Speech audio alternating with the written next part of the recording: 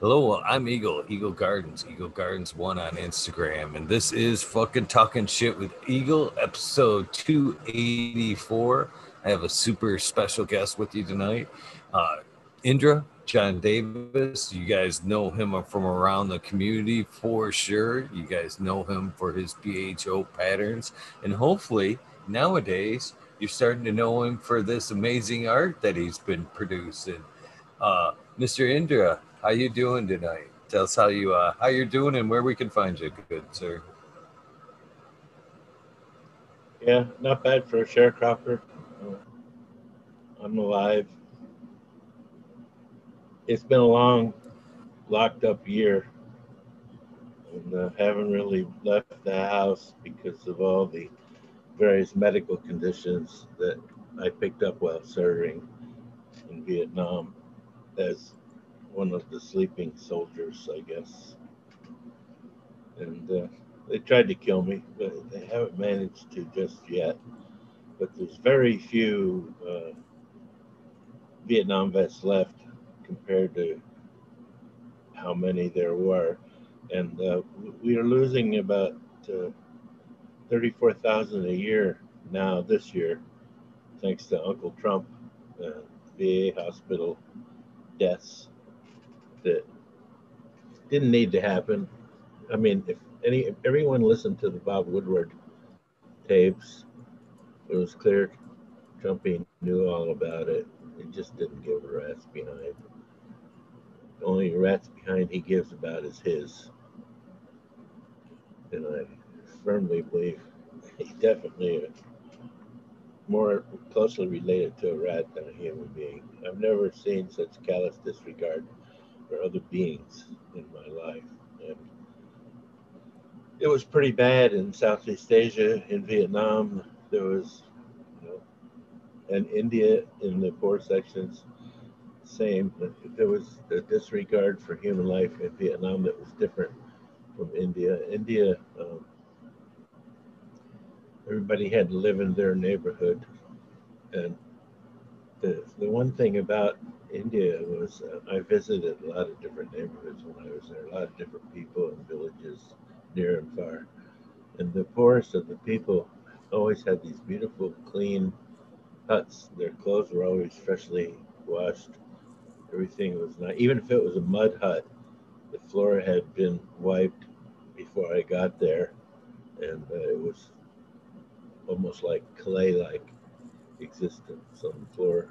And you just got to I mean, they were they were okay about being poor.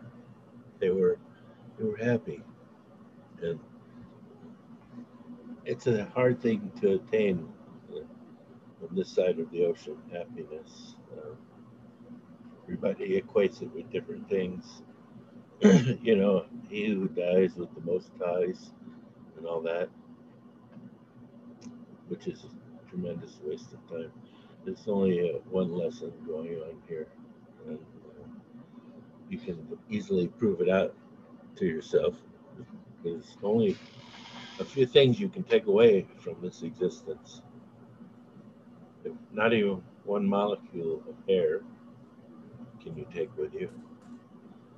But what you can take with you and what goes along is what did you do with your time here?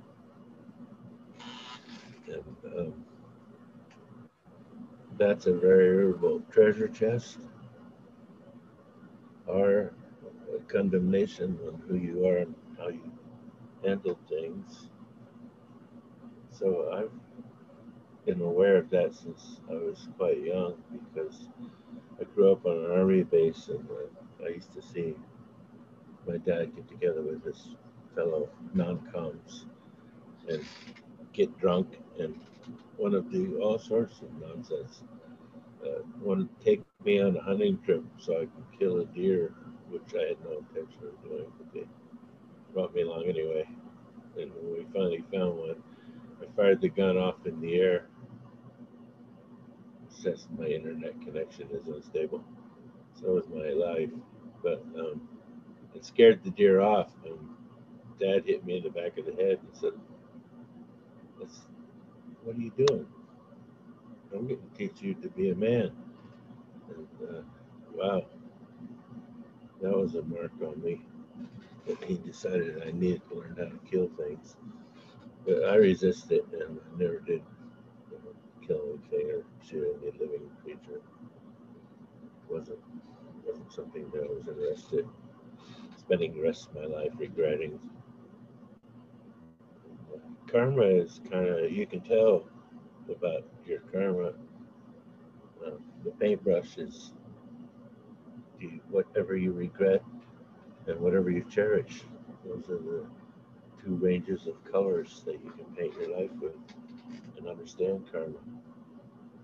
Karma is actually one of the best things about this world because it gives you back in kind what you gave. And so if you look at karma from a Zen point of view,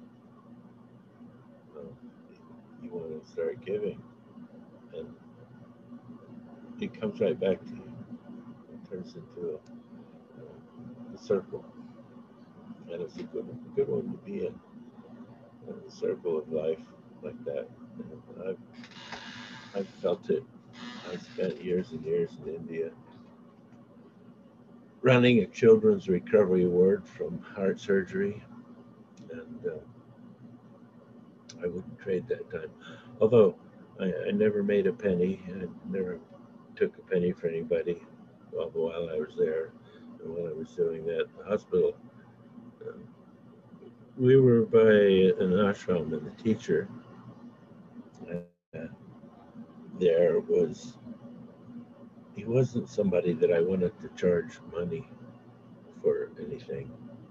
And the other doctors that worked there, in the mornings, we would go and sit on the porch, and he would come out, and we would be the first ones to see him. There was about 40 of us that sat on the porch who worked at the hospital. And he would come out,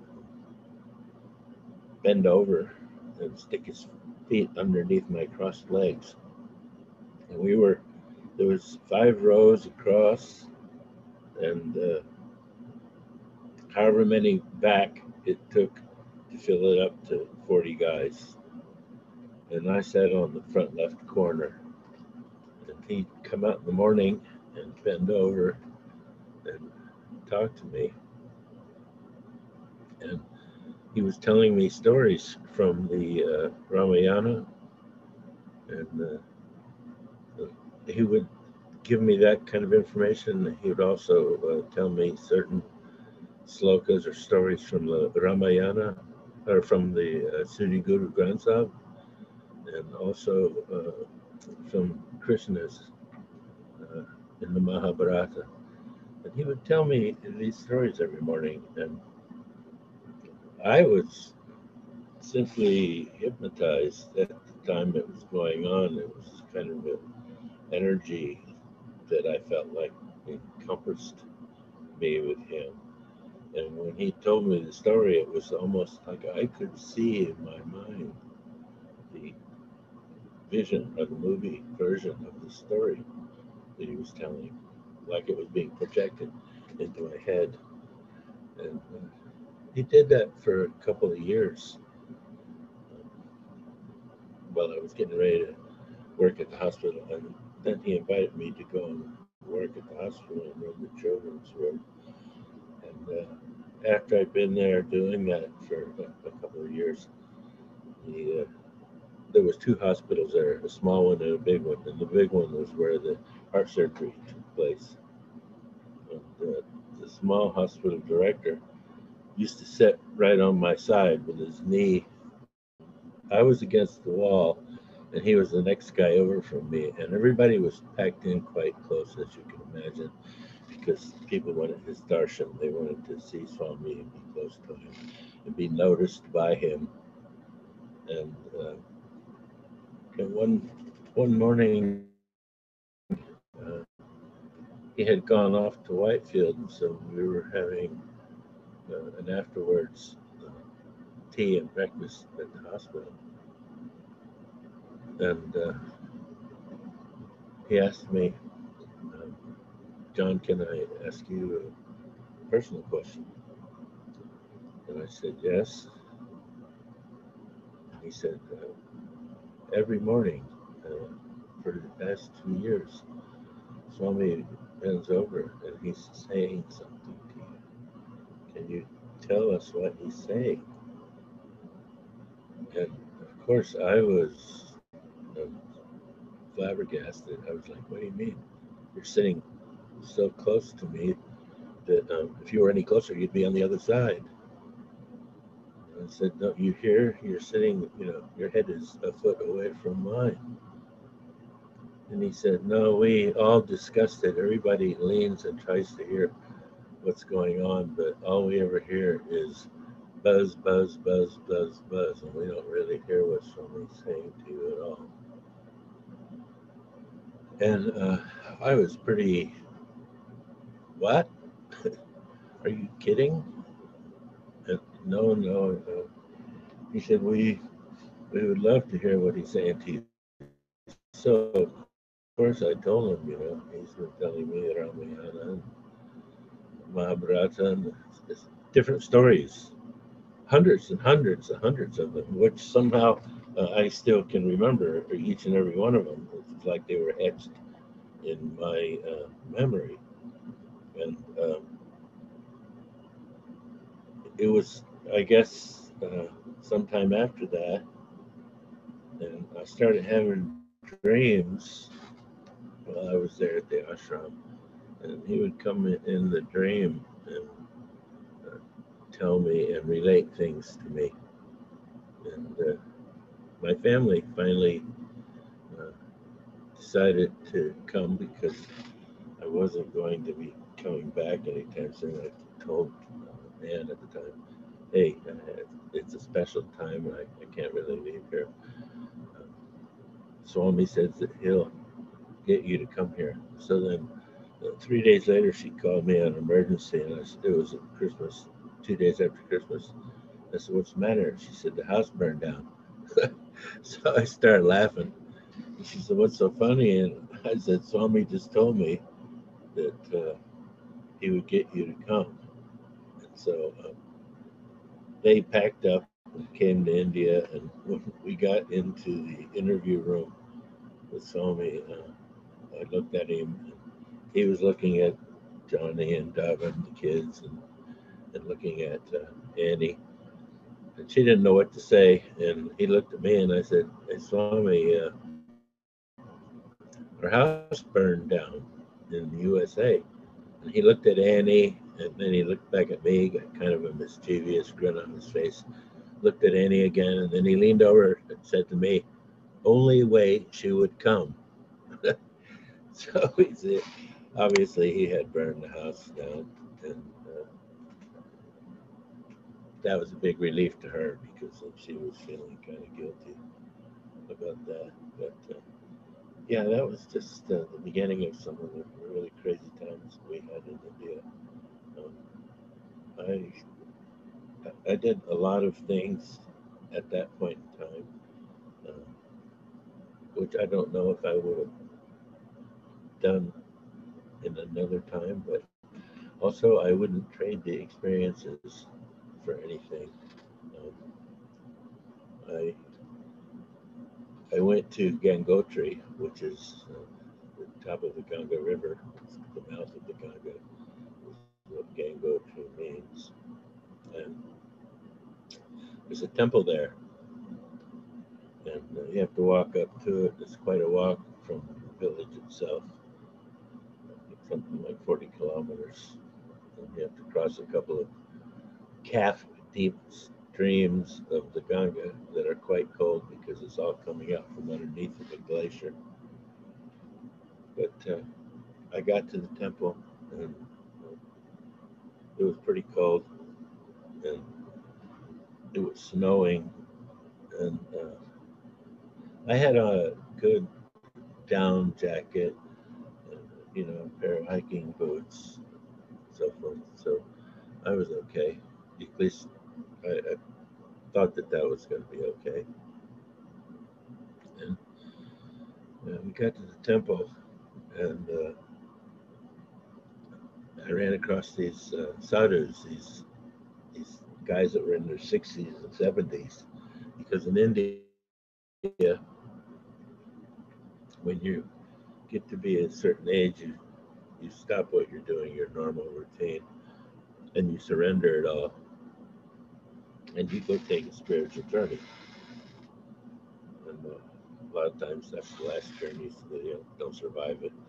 But on the other hand, a lot of them do. And so I ran into these guys. There were 6 of them, and they told me that they're getting ready to go to the next temple over. And I knew that there's 3 altogether because there's 3 sacred rivers, the Yamuna, the Saraswati, and the Ganga. And so I said, well, okay, because I was off for the summer, and I was kind of looking for an adventure, but not of the magnitude that it turned out to be. So they said, we're going to walk over to the next river. And he said, you just come with us. You won't need to get anything. Just come as you are. And you look warm enough. So we started out. And about 3 weeks into it, I asked the group leader, hey, exactly how much further is temple number 2? And he said, yeah, it's going to maybe be another 2 months. And then he said, and by the way, we don't talk on this journey because it's an inward journey as much as an outward journey. So let this be our last conversation until we arrive at temple number 3. I was like, okay. Because they hadn't dawned on me yet that there was another 2.5 months after temple number 2 to get to temple number 3. I guess it was some kind of shock that I was put myself into, because walking at 10 to 12,000 feet in the Himalayas tends to take up all your effort because you're breathing, and you're breathing twice as much. And you're really working your body because a lot of uphill and a lot of downhill. And we didn't even carry any food, and I was wondering what we were going to do about that. First night, I guess we walked about 30 kilometers. Then we came into this little village in the middle of nowhere, really small, like 6 huts, and some rice paddies out on the side. And they welcomed us. We stayed the night. They stuffed us with rice and this little red chili sauce that was so hot that it made your body warm, because it was just, the hottest thing I've ever had in my mouth is that chili sauce. But I slept like a stone that night. Next day we got up. When we walked, they gave us a big package of rice and chapatis to go with us to eat along the way. And some fruit. They gave us at 11,000 feet in the Himalayas, you still got bananas and mangoes. And you still have jungle happening there because of the proximity to the equator. And so, we walked and walked, and a lot of stuff happened. I remember the 3rd or 4th night, we were up pretty high and it was cold. And it took quite a while to gather up enough sticks for a small fire. And I had a sleeping bag, but it was, it wasn't meant. It was one of those kind you could fold up and put it in a pouch.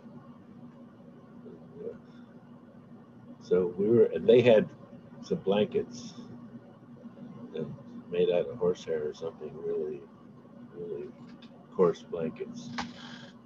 And we went to sleep, and in the morning, I thought the guy that was sleeping next to me was rubbing my leg with his leg, and I woke up and I looked, and a ginormous rock python had taken up the space between us and was rubbing against him and rubbing against me to keep warm. And I saw it, and it looked at me, and I jumped up, made a 15-foot dash, and then I yelled for my friends as I was dashing to wake up. And they saw it too, and they're all standing off to the side, and the snake crawls away and he looks at us like, "What's up? It was comfy, warm. What's wrong with you guys?" And that was, at that point in time, I wondered, gee, how often would we run into 15-foot rock pythons cruising around up here? I didn't know they were even living up at this point in time, at this high, but apparently they were. On that very same day, we came to, up there you run into paths that'll run along the edge of the cliff, down from the top of the cliff, down maybe 60, 70 feet. It'll be like a sidewalk carved around the edge of the mountain. So it was a one person at a time clearance. And we were walking along. I think I was the last guy in line. I usually liked to be last because I didn't feel hurried that way. So they stopped up in the front, and I took a look, and we'd come around the corner, and on a rock off of the path that had splintered off from the cliff and was sitting there was a huge female tiger. And she was cleaning her paw and looking at us. And right about that time, I heard this little bell tinkling.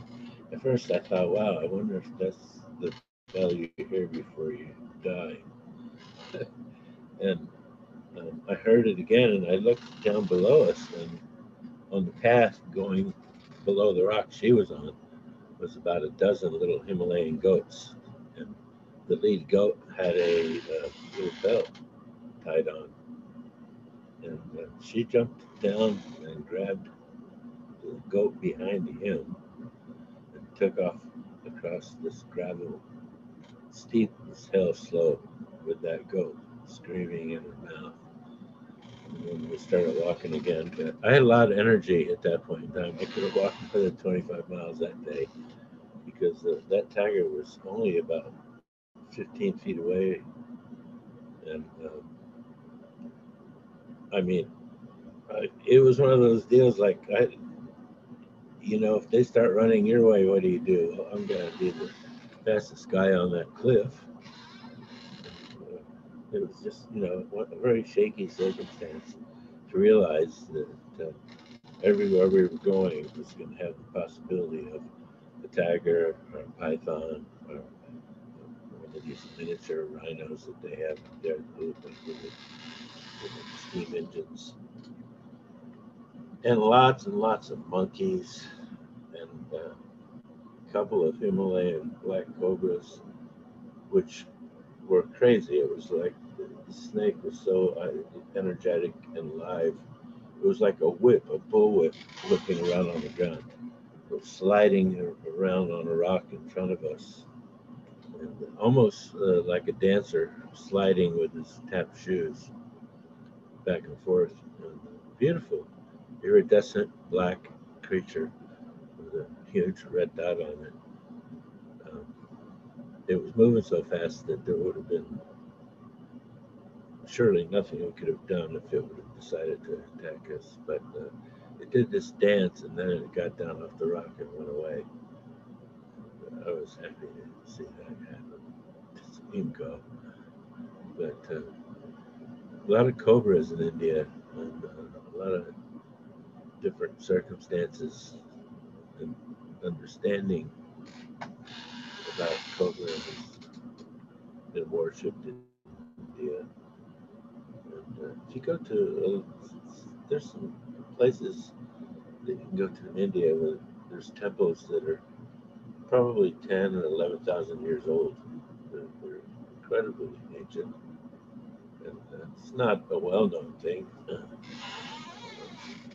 I mean, we wanted to go to the north to a temple where the monks kept a bunch of uh, palm leaves, and those palm leaves were written on 6,000 years ago by a sage called Valmari.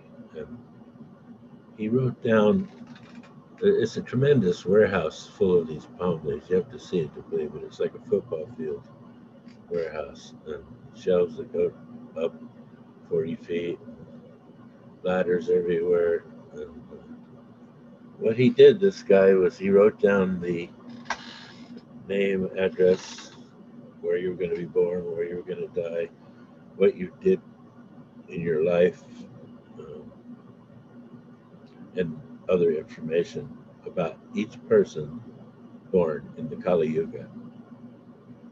And I found out about these.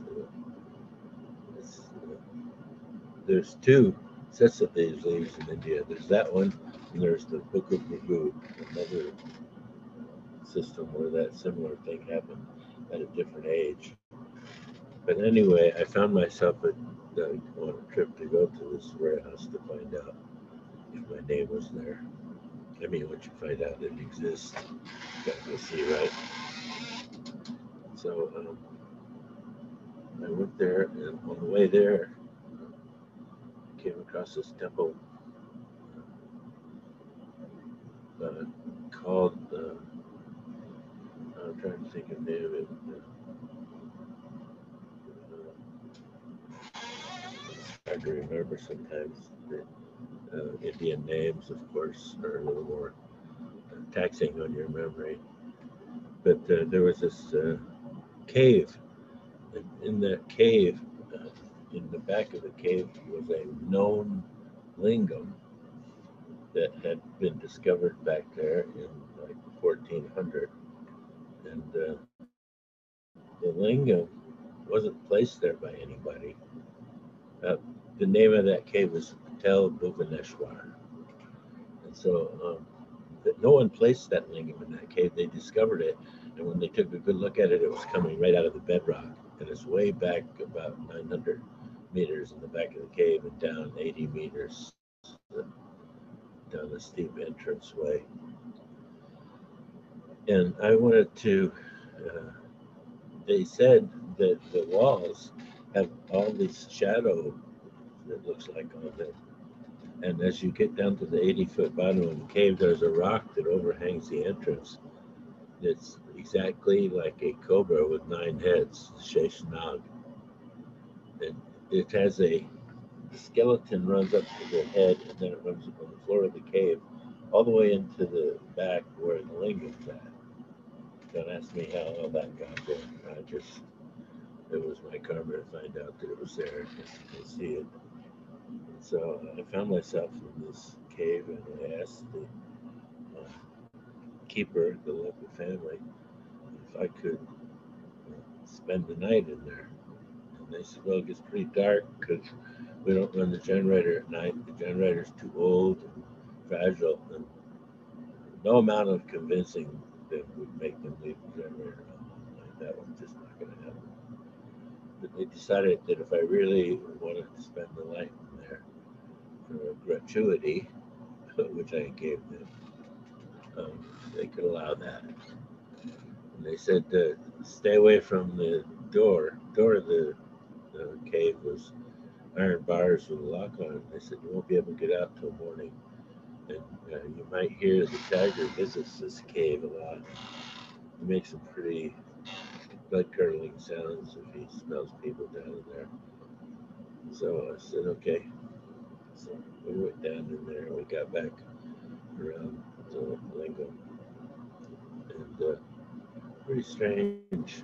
I had a backpack with cashews and nuts and raisins and stuff. that evening, before they let us in to spend the night, there had been a service because it's kind of a mini church because the lingam's there. And this lingam's considered very holy. And so the service was over, they left. And as part of the service, they place all these nuts and fruits and candies on the lingam. And so pretty soon they said, okay, well, we'll see you in the morning. And I said, what about all this stuff? They said, don't worry, it'll be taken care of. They went out, closed the gate. About an hour later, lights flickered.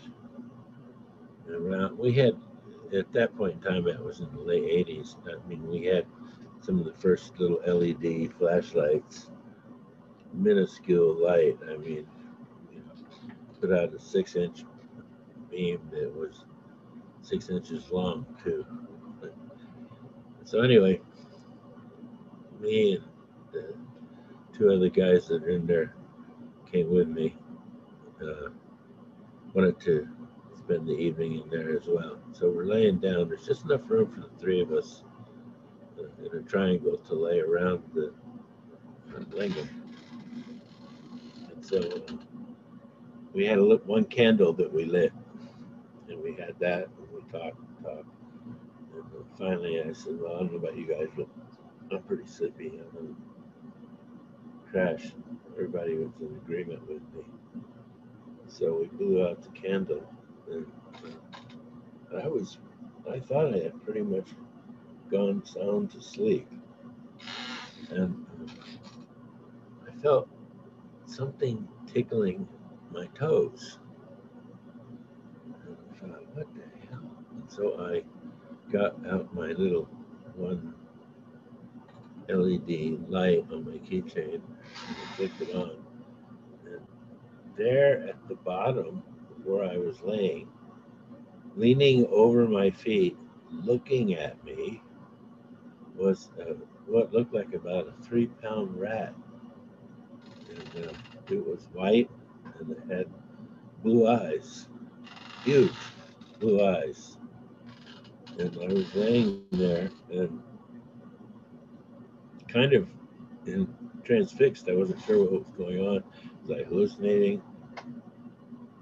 And so the rat goes over to the lingam and helps itself to all the goodies that are on the tray, scoops them up, grabs a bunch in its mouth, runs back out into the other chamber, and then runs back and gets more. So I shine the light out in the other chamber. There's like 500 big brown rats out there waiting for him. And he's distributing the stuff off the lingam. And at this point in time, I was thinking, wow, what a horrible way to die in the back of a cave, eaten alive by rats. And then I got calm for some reason. I just calmed down immediately. As soon as I had that thought, it went away. And here came the rat back in, and I opened up my backpack and took all the nuts and raisins and everything out, and spread them all over the lingam again. And he took all those. And long story short, he took all the stuff we put on the lingam back out and gave it amongst the other rats. And I was still just sitting there, and he came back and he put his paws over my toes, staring at me. And my friend Lewis was laying next to us. He's like, hey, don't scare him off, John. I got a 1 Lux video camera here, and I want to record it. And my toes, Lewis. I'm not trying to bring any stress into his life. I'm giving him treats. And he's like, yeah, I know, and I just want to film it. I'm like, go right ahead. And then the rat comes alongside my leg. I'm laying on my left side. Comes alongside my leg, crawls up between my tummy and my lap, and lays on his back. And so I start rubbing his tummy. Not because I was afraid, but because something I felt very calm.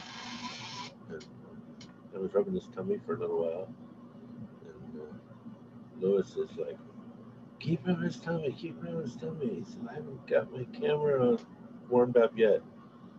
Suddenly the rat gets up, it walks back down the bottom of my feet, turns around, takes a look, and then he jumps off into the other room. So I sit up immediately, and I get up and I walk out, and all the rats are following him, and he's making out of this, it's like a cave full of different huge rocks.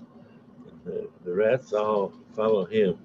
And at the next part of the room, there's a wall there, and that wall has got a constant flow of water coming from the Ganga, coming percolating through the ground. And the wall's carved so it looks like dreadlocks. And the local priest says that those are dreadlocks of Shiva, who lets the Ganga hit him in the head first before it dissipates on Earth. Otherwise, it would destroy the earthly plane. And so there's like a 100-gallon container there, and it's just full of this delicious water, which we drank and drank and drank. You can imagine. Filled up every container we had, took out with us when we left. But anyway, the rats all go by that. Everybody takes a drink. They turn right at the edge of it and go around it. And I'm about maybe 6-7 feet behind them. My little teeny tiny camping light. And I follow them up to where they go around the corner, and I turn right, and it just goes less than 2 feet, and it's just a solid rock wall. There's rocks everywhere. There's no place they could have gone because there was no little hole that rats the size of cats could go in there. Especially, 10 seconds. I mean, I followed them right out. And, anyway, we left there and the next day, and we had all this Shiva water with us. And we wanted to go to the next temple, of course, because at this point in time, it was a pretty big adventure. So I'm just blabbing and blabbing. Is any questions come up, or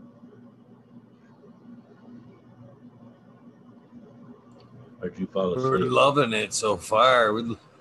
Oh God, no! I love these episodes, Andrew. We all do.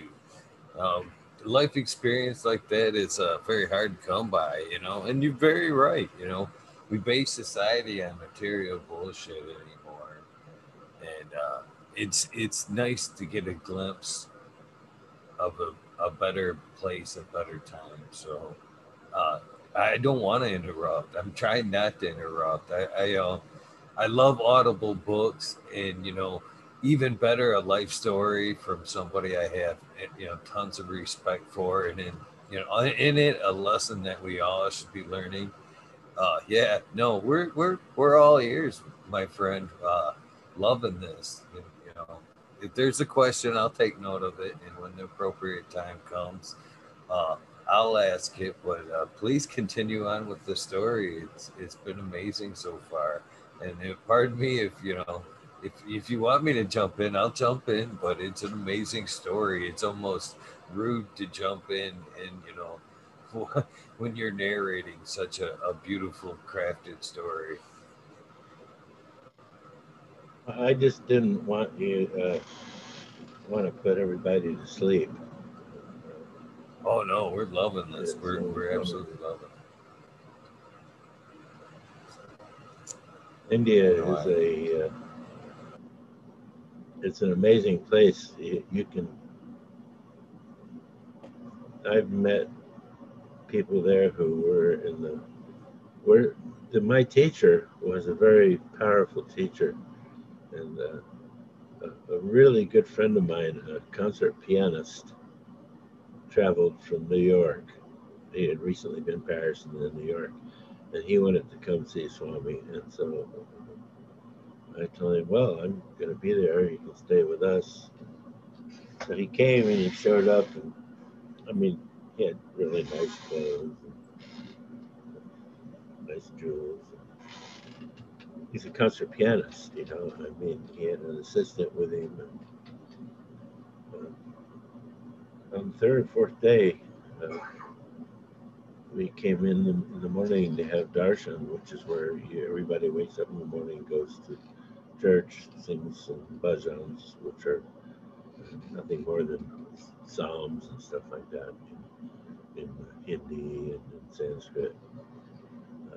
They're differently based. You know, yoga and chanting, all of that stuff is inextricably woven together.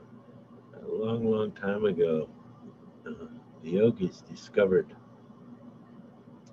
that if they breathed a lot, one way or another, that it would change their consciousness, that they could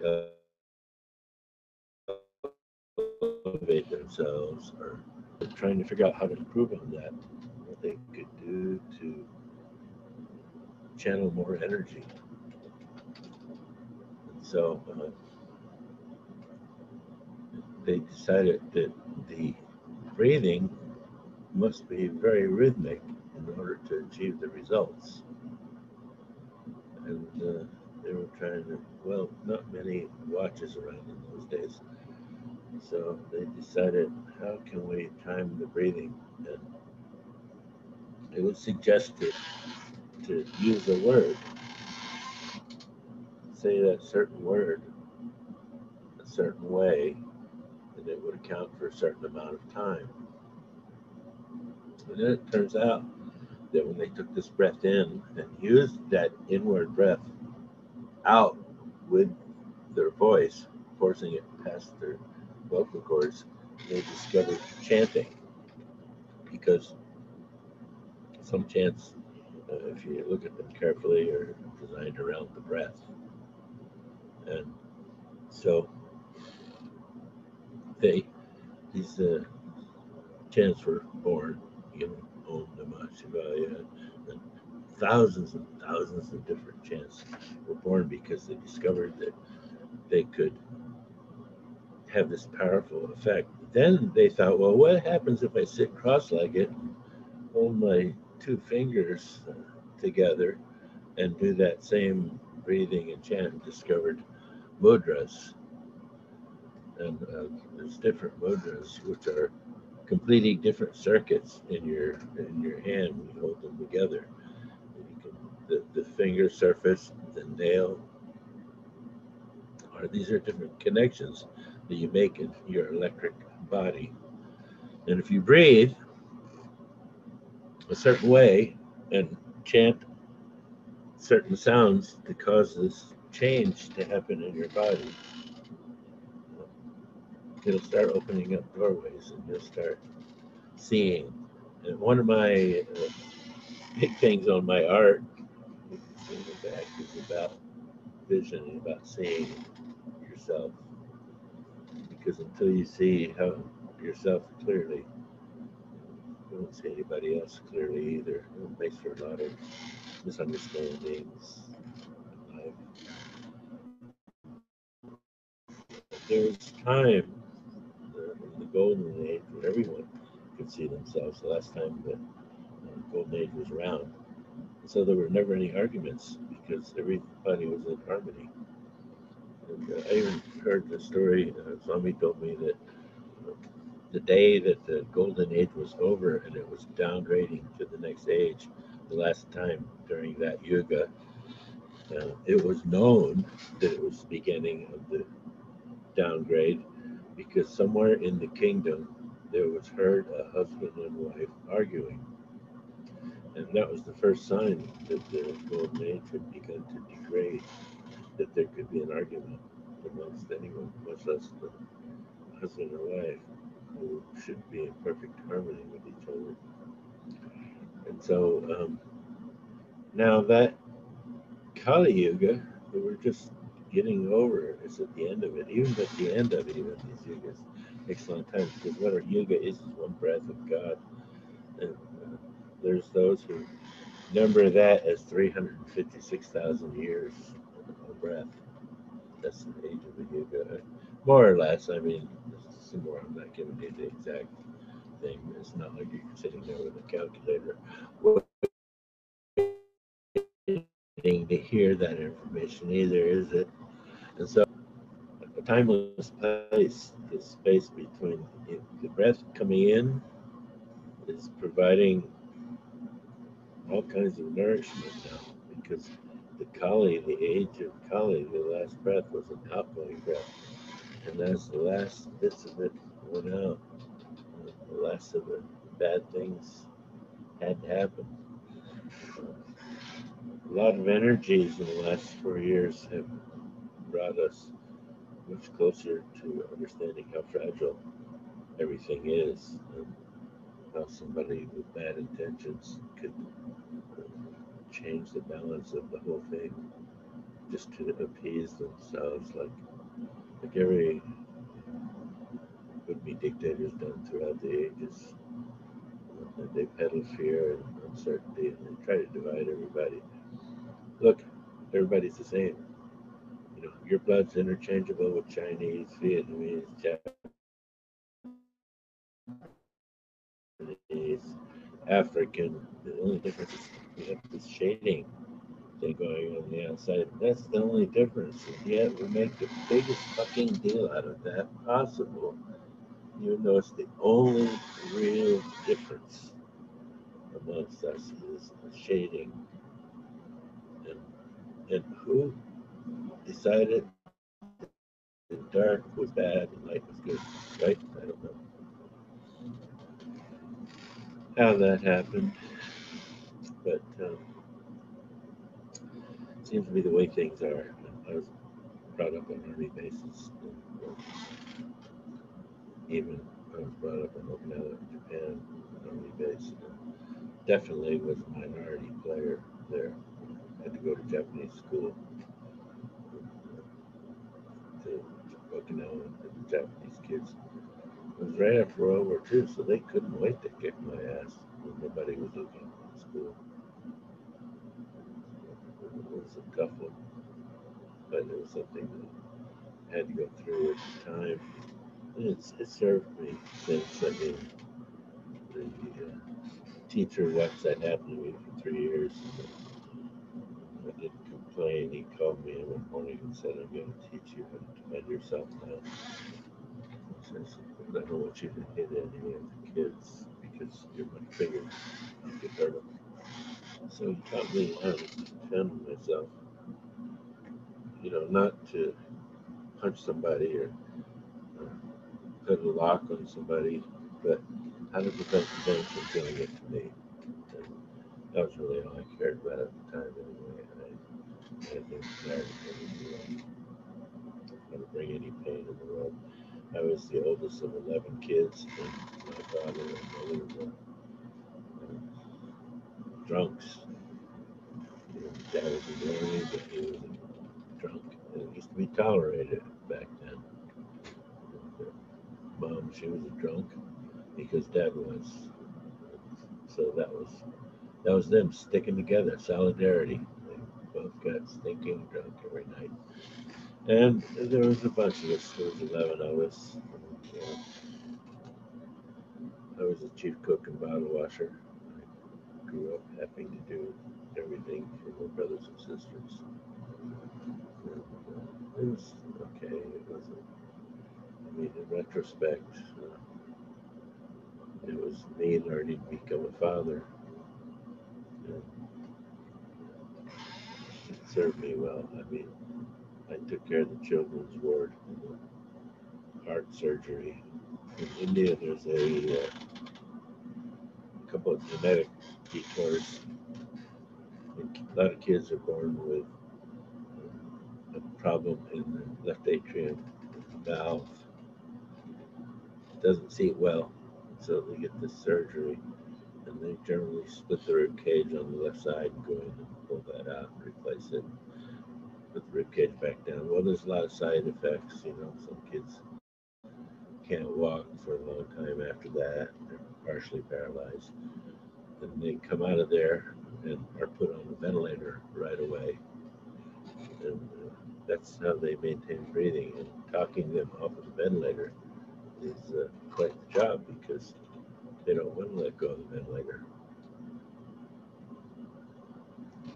I remember these are little uh, kids in South India, villagers, almost aboriginals, and the ventilator is keeping them breathing. And because they had this heart problem, they thought it was all connected. After the surgery, they feel so much better that it must have something to do with the fact that this ventilator is making them breathe better. So it was up to me to talk them out of that. And so I would manipulate them and manipulate the soft tissue, the chest and the abdomen. They'd be able to take a good breath. And when I wanted to really get them off of it, and I was sure they could breathe, I'd come sit by their bedside one morning and I'd say, how about today's the day we take that off? And they, of course, would go, no, we can't take it off. And I already had reached down and turned it off, so it wasn't going. But, their breathing was so good they couldn't tell that. And so I would reach down and grab the hose off the ventilator motor and hold it up so they could see it. And they'd realize that they were breathing on their own. So that's just what you had to do to get the little buggers to get a shot because, look, their whole life they felt like shit.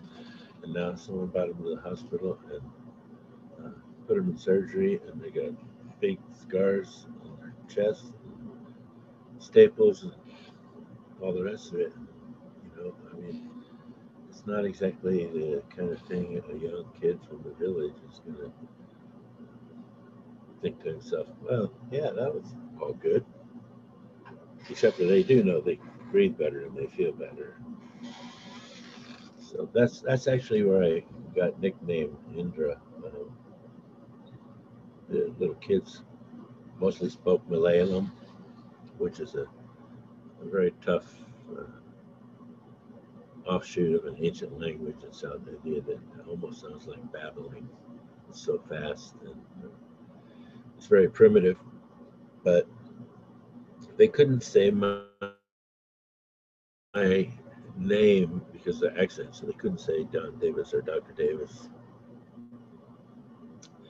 So I came in one morning and the nurses in the hospital had made up a name tag for me that said Dr. Indra. They stuck it on me. And, the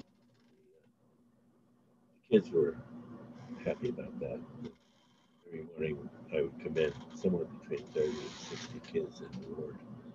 And they would all chant my name in the morning when I came in, Dr. Indra, Dr. Indra. A lot of people visited me in India while I was there, and so that nickname just got kind of stuck with me. And then when I posted BHO in 1998 on the web, you can look on Eurowid and find the post actually. I think it's March 99 is when they posted it, but actually I sent it to them before that, but they always take a while before they post these things. But I posted BHO to share it with the world because I thought, well, I discovered it actually in Vietnam while I was there, and I came back and I'd been making a living with it, and I was known as the oil candy man around the Bay Area for a long time. I was the only guy who had this red oil. Everybody else had this black shit that they were selling. But I had this very nice red stuff. And my stuff was better than the Hare Krishnas. The Hare Krishnas used to smuggle it into the airport in San Francisco in typewriter cases. And, but that was very harsho because it was derived with kerosene. Mine I'd been using butane at that early stage of the game. So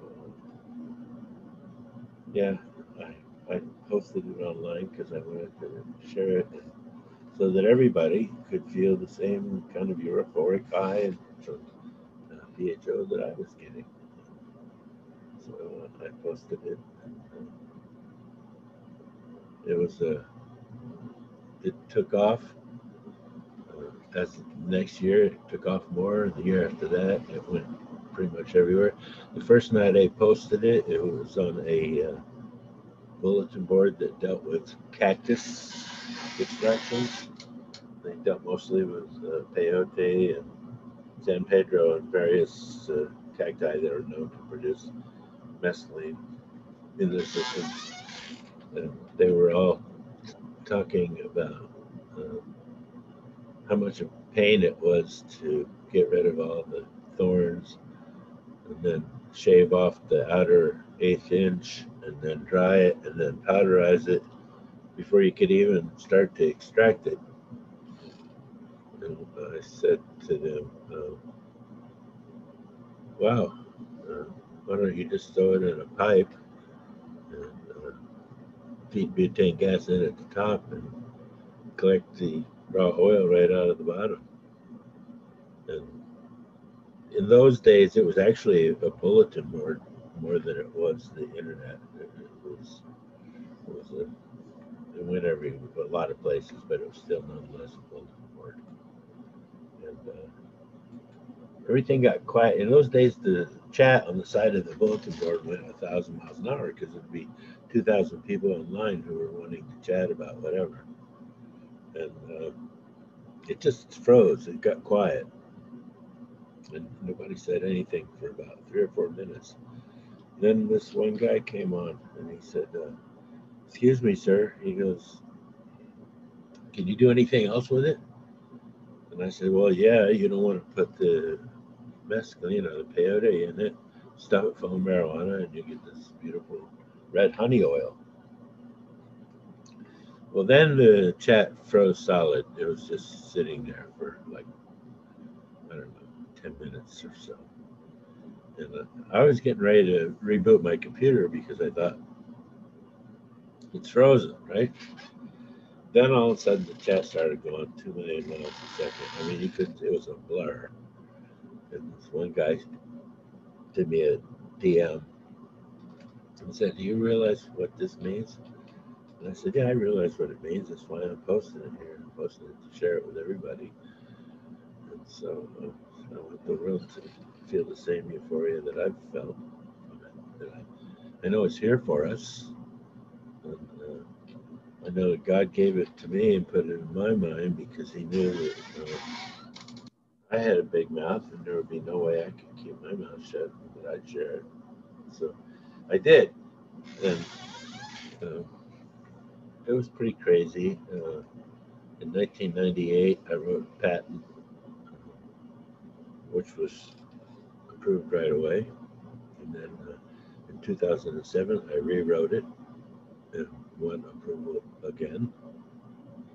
And I just rewrote it recently, and it will win a third time approval. And by the way, in case anybody's listening, the patent is for sale. And in addition to that, we have a factory in the heart of Kansas that can process 2,500 to 3,500 pounds daily CBD for CBD oil. Got a couple hundred acres around the factory, and 28,000 gallon gas field, and 2,500 pound extractor, BHO extractor built in the factory, been there successfully. Kansas just said okay to CBD, and I'm sure that very soon now that the climate's going to change on all this with the new incoming administration, Kansas will say, because Kansas needs industries there. They have nothing there. You know, some of the people in Kansas are so poor that when they want a grilled cheese sandwich, they have to ask the mice if they can get it out of the mouse traps. They'll pay them back later. So there's not shit going on there. And so soon you'll be able to extract THC there. It's in the middle of the country. You can run it twice a day so that you can get 5,000 pounds. And we have a bid from a company on the East Coast that could upgrade the whole thing so that you could run 30,000 pounds a day. And they went to just short of $1 million to do that. And that would be the biggest, fastest processor in the country, because all these CO2 guys, I mean, CO2, you make your extraction, then you got a bucket of tar, and then you got to use an alcohol extractor to get the good stuff out of the tar. And all the while, you could have had 8 more runs on our system. You know, the run itself just takes an hour. The recovery takes an additional hour. On our big system, recovery takes 3 hours. But if the system was upgraded, you can run it every 25 minutes. Every time you load it, you can run it. And along with the patent comes my 2009 patent on continuous flow extractor. So I'm getting old, gang. I'm 75. I'd like to retire to my artistic endeavors and not have to worry about. Seems like the perfect time. I feel that way. I feel Seemed like it's the perfect time.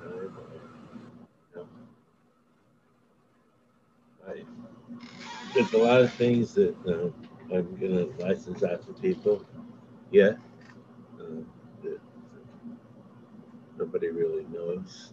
I know how to separate all the trichromes from a pound in 10 seconds flat with no water. Nobody knows how to do it, but I do. And, a bunch of other things to do with extraction and understanding the best way to go. How to look. I'm getting ready to take patent on what we call a terpene extractor that you set in your greenhouse and you turn it on, and it reduces the aroma in your greenhouse 99% because it's sucking all the airborne terpenes that are flying around into this machine, which is condensing it and spits it out in bottles at the end of the day. And a few other interesting takes on things that are differently than the people have been doing it. I mean, a lot of these people have been at it for 5, 6, 7 years. And, but I've been at it. Well, I started growing 57 years ago, and in 1970, I started doing extensive extractions of butane after I got back from Vietnam. And I can remember in 1971 making an extraction and being so tired from doing it, I wanted to go home and lay down. So I left it in a jar with the lid on loose, and I went home for the night. In the morning, I came back and I saw the first THCA crystals in the bottom of the jar. They were about 2 inches deep. And I pulled a few out, smoked it, and wow, so I knew about those THCA crystals so long ago. And I also saw a couple of phenomena. When you do that and you leave some gas left in the oil, put it in a jar, you let it ventilate. A lot of people will take that stuff at the top of the jar and they say, hey, this is terp sauce. But those guys kind of operating from left field on that one. As the gas matriculates out of the oil, it's going up and it wants to evaporate and get out of that oil. It doesn't want to be in the oil. And so while that's happening, the very lightest fractions of the oil go up with it. And they stay on top because the rest of the oil is denser just below them. And down in the bottom, it's so dense that it's giving birth to THCA crystals. And that very light stuff on the top is what they're calling terp sauce, which is just really the very lightest fractions of the oil.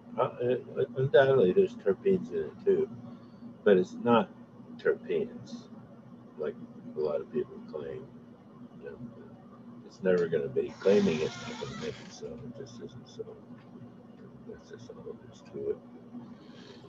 And I've seen. So, Indra, I have a quick kinds question. of reactions. Is it Okay. as PHO sits out and it sugars up, is it turning to THCA like that when it's not sealed up? Well, the thing about doing it with the butane is it's pretty much nearly a cryogenic extraction, and so it's very selective. And it usually, in our system anyway, we leave all the waxes and lipids behind in the top chamber because we use the shower method. We don't use the soak method, and so it's just a different kind of a scenario. It produces a different result, but one you'll be extremely happy with because all of our extracts are very potent. We have the top chamber when it's empty, there's gas not in it anymore. In all of the rest of the systems, all of them, when you open it up, you smell a powerful smell of terpenes. It'll fill the room up. Our system has a vacuum pump connected to the top chamber. And when the extraction's over, you close the valve off between the top and the bottom, and that vacuum pump starts pulling off all the airborne terpenes that are in that chamber, takes it through scientific 710 black hole, where it comes out as a liquid and drips down below so that you can collect it. And when you open up the lid on our unit after an extraction, when it's a full extraction, you ran the vacuum chamber, well, you don't really smell anything. It smells, if you take a handful of it and smell it, it smells like chicken feed. And so we collect all those terpenes in that thing and we pour it back into extraction itself. So not only are you getting a lot of the terpenes, you're getting all of the terpenes that were present in your extraction. And none of these other systems do that or anything even like it.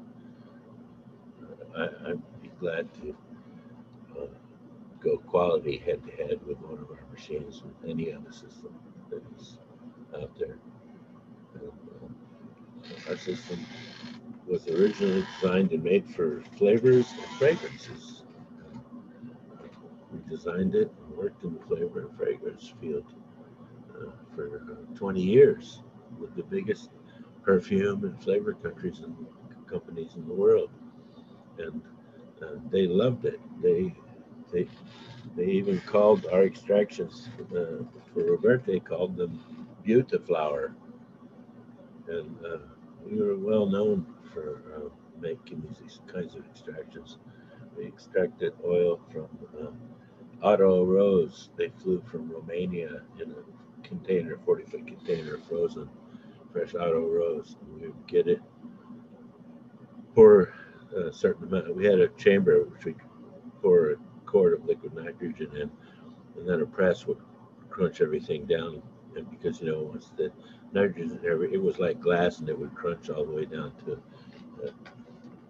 it was a 150-gallon container, and it would crunch down to 2 inches in the bottom. That way we could load the extractor up with quite a bit of frozen material and extract it. And we used to extract all kinds of exotic stuff. We did over 14,000 extractions there over all those years. And I learned a lot about terpenes. First time we opened up the chamber after a big rose extraction, there was 20 gallons of water in it, which was actually rose water. It was this water with these tiny dots in it. And it was also very powerful with terpenes. And the Rose guys always wanted that back too. They wanted that Rose water. That water was the roses and the oil are together in the plant. Everybody has to realize that, I hope. And when you extract it, there's going to be some water that comes out of it because it's fresh flowers. And that water that comes out has got little dots of rose oil in it that stay suspended in the water because it's the plant water. And the plant water doesn't mind having the suspension of these little dots of oil in, almost like a natural emulsification. That's why a lot of these guys are coming up with this new emulsification stuff. It's not really new, micro emulsification, old news, but that's okay. So we started collecting these emulsions, whatever you want to call them, back in 1998 at the factory. And that factory is quite a spot. 14,000 extractions went through there. Everything. Sometimes Swanson once hired us to take all the oil and fat out of fried chicken. They shipped us a big load of fried chicken, stuck it in the chamber, extracted it, and afterwards they liked it. They were like, "Wow, this is nearly fat free." And we talked about the deal with them, and we spent quite a bit of time there. It became apparent to us after a while what they were asking for was far beyond us because they wanted to process a couple 100,000 chickens a day, and they wanted us to come up with a system that could take that on. And it was earlier in our incarnation, and I thought that was too much for us. And plus that, I didn't want to be working with chickens. That was the last thing I was interested in doing it, especially with perfume companies. But our system was so solid that we could put in garlic one day, chickens the next day, pot the next day, and roses the next day, and no cross contamination because we spent plenty of time figuring how to clean the gas between extractions before we put it back in the chamber. And we spent a lot of time doing a lot of things that none of the jokers were presenting themselves. And by the way, all these guys who are coming up with these marijuana patents, guess what? They don't fly in federal court. Marijuana is still illegal until it becomes illegal. It will remain so. You won't be able to file patent infringement on anybody who's got a similar process. The only patent I know of that's rock solid is ours, and that's because we wrote it not for marijuana. We wrote it for all oils from all plant material in the world. And we never once mentioned marijuana in it. We just talked about oils. So we've had a couple of people, big companies, try to squish us back in the beginning, but it didn't work because the patent was very clever and voided and all those things. I was very careful as I wrote it both times. Second time, and now the third time I've written it, I've pretty much addressed everything as well.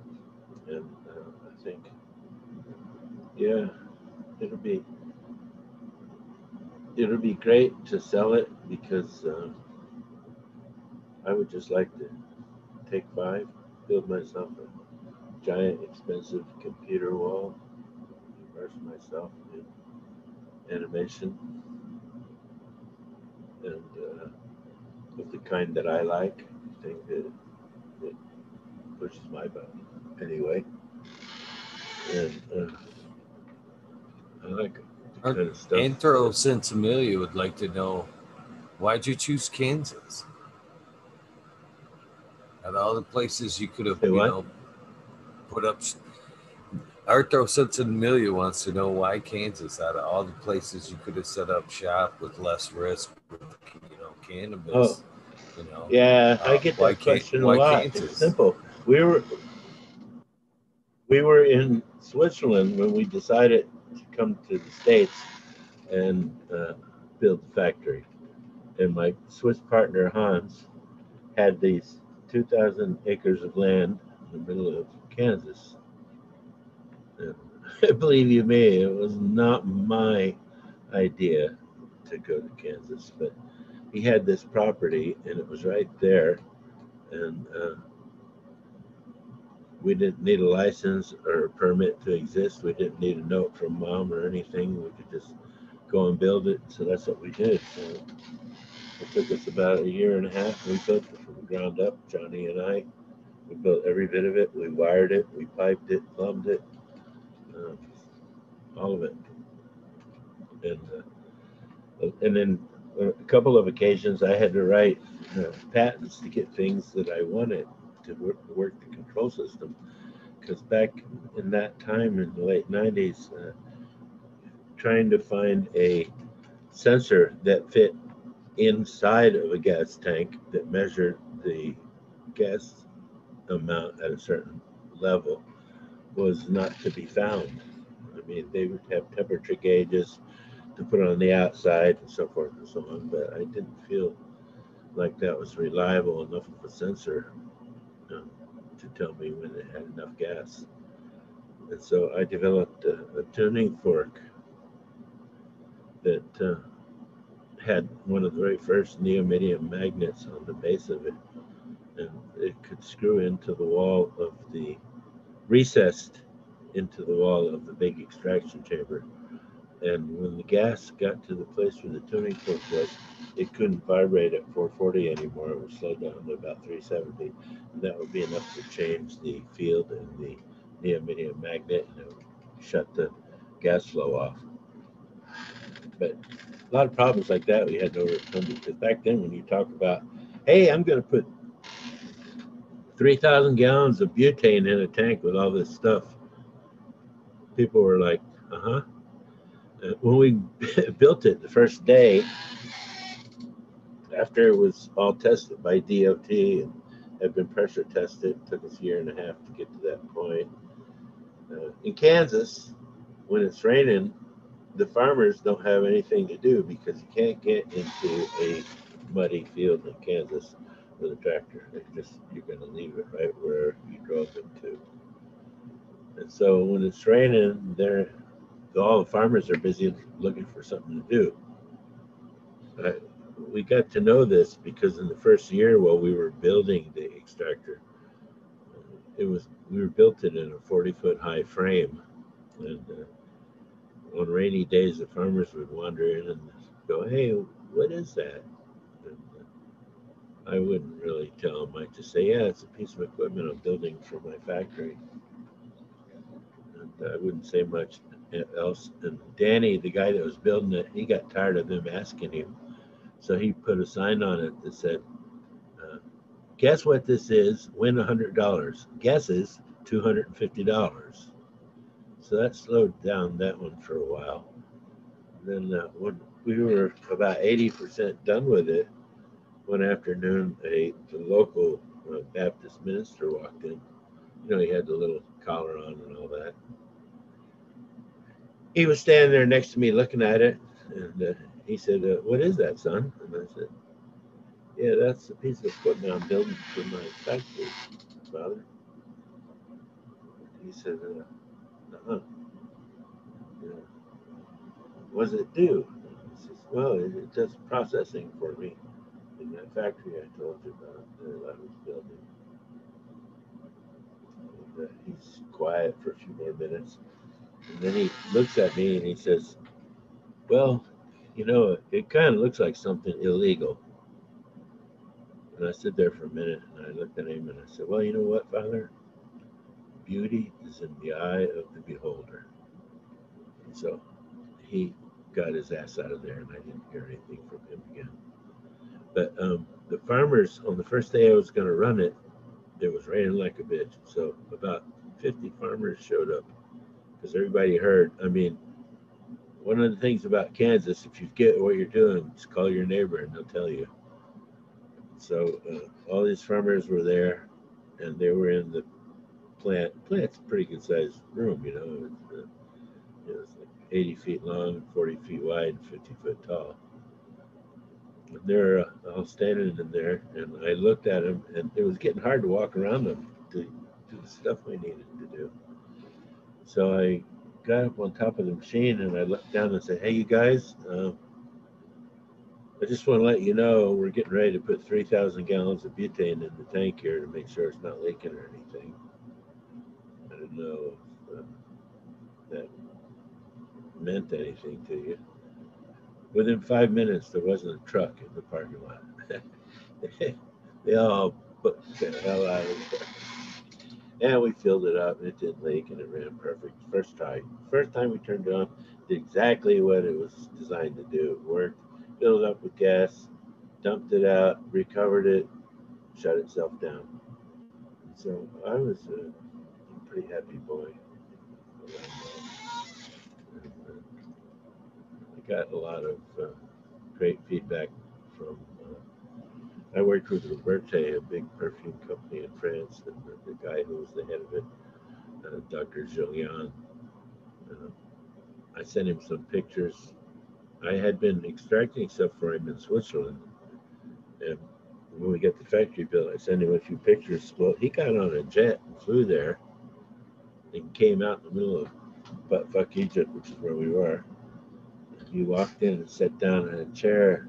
He asked me for a chair, and I gave it to him. And he sat there just looking around for about an hour. At the end of the hour, he turned around and he said, "John." And I said, "Yes, sir." And he said, "You must know you are more than 100 years ahead of everyone." And for him to say that, because he had been my teacher all the while I was in India,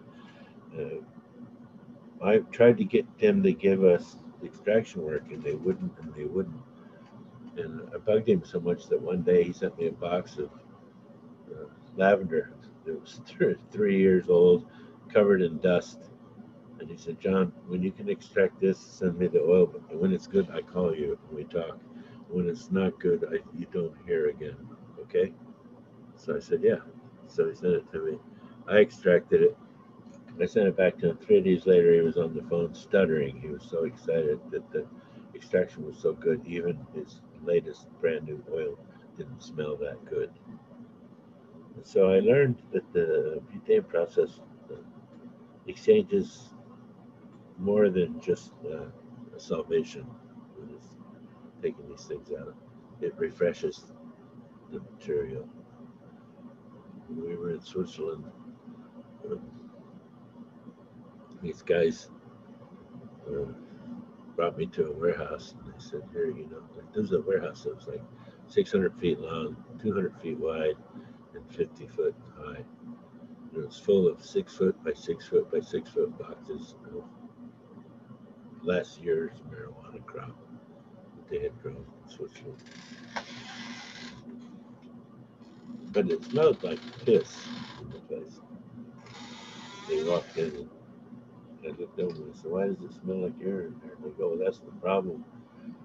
They go, "Some mice has got in the building here." And it didn't take long. They filled up every box in the building full of mouse nests, and they pissed on all of it.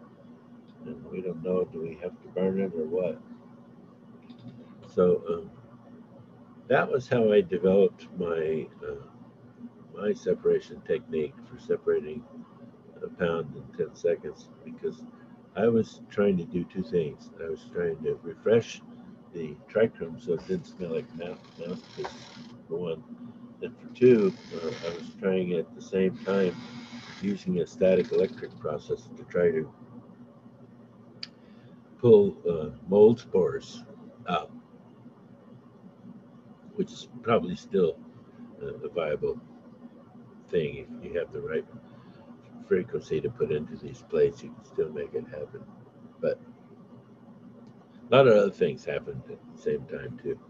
But I did that, and then we made like 880 kilos of pressed Keith hash for them. And they were wondering, what do we do with the rest of it? And I said, oh, I can make an extractor. We can extract the oil out of it and change some of the trichomes mixed with the oil and make it into really high-grade hash. And so they were, well, we tried to mix oil and hash before, and it's a very difficult process. I said, yeah, it could be if you tried using all the methods that are wandering around that people talk about. They said, yeah, well, we don't want to use kerosene because it makes it very harsh. And I said, yeah, well, here's what you do. You get the oil, clean oil, and you put it in a big container, and you cover it with about 4 or 5 inches of liquid nitrogen, and you start crushing it up.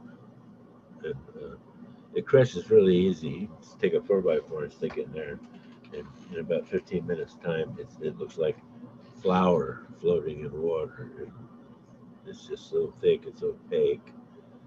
So that's the oil, right? So now you throw in a shitload of these trichromes, around 40-50% in with regard to the oil quantity, and you stir the whole thing up. Well, now the liquid nitrogen is becoming a solvent.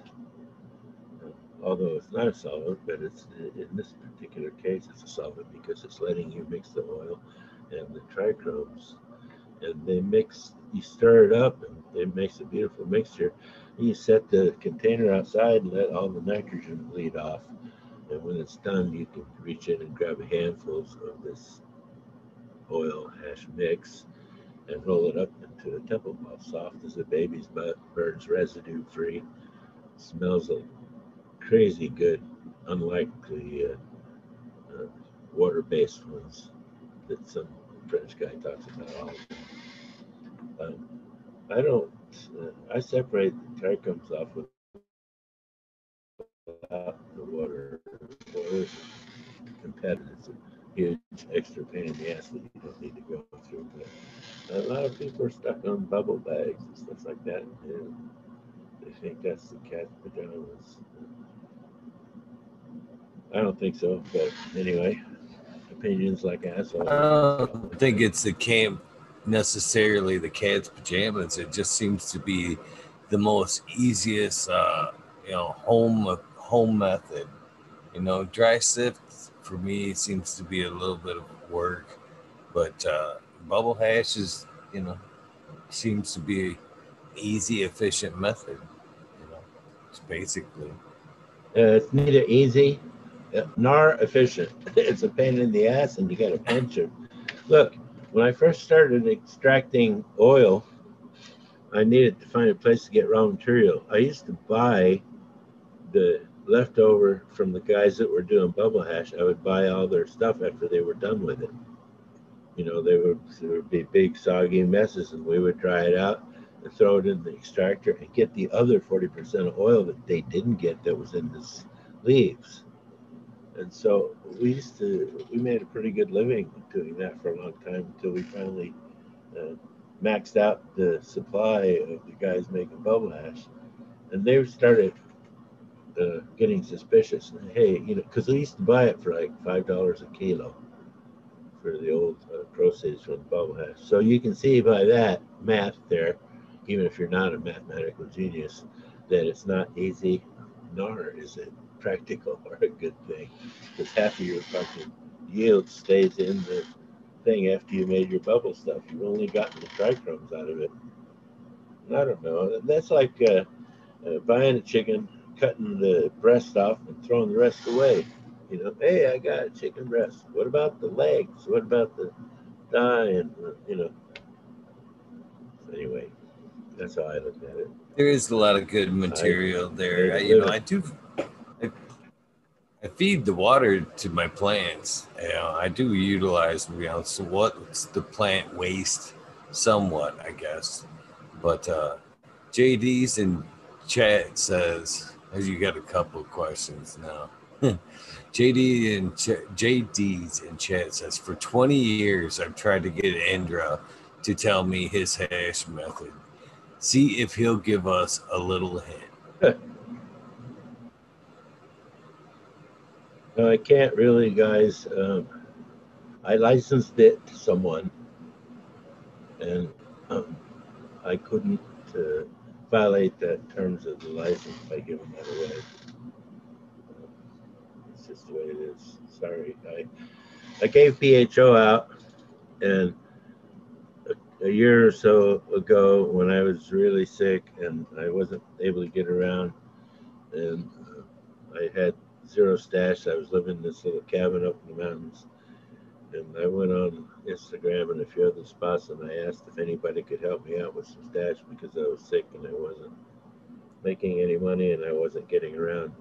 And exactly one person sent me some concentrate.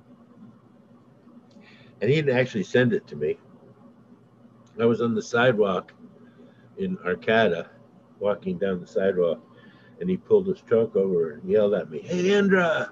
And then he had a little baby jar, like they put everything in now, and it was full of little diamond crystals. And he said, "This is for you. I've been saving it."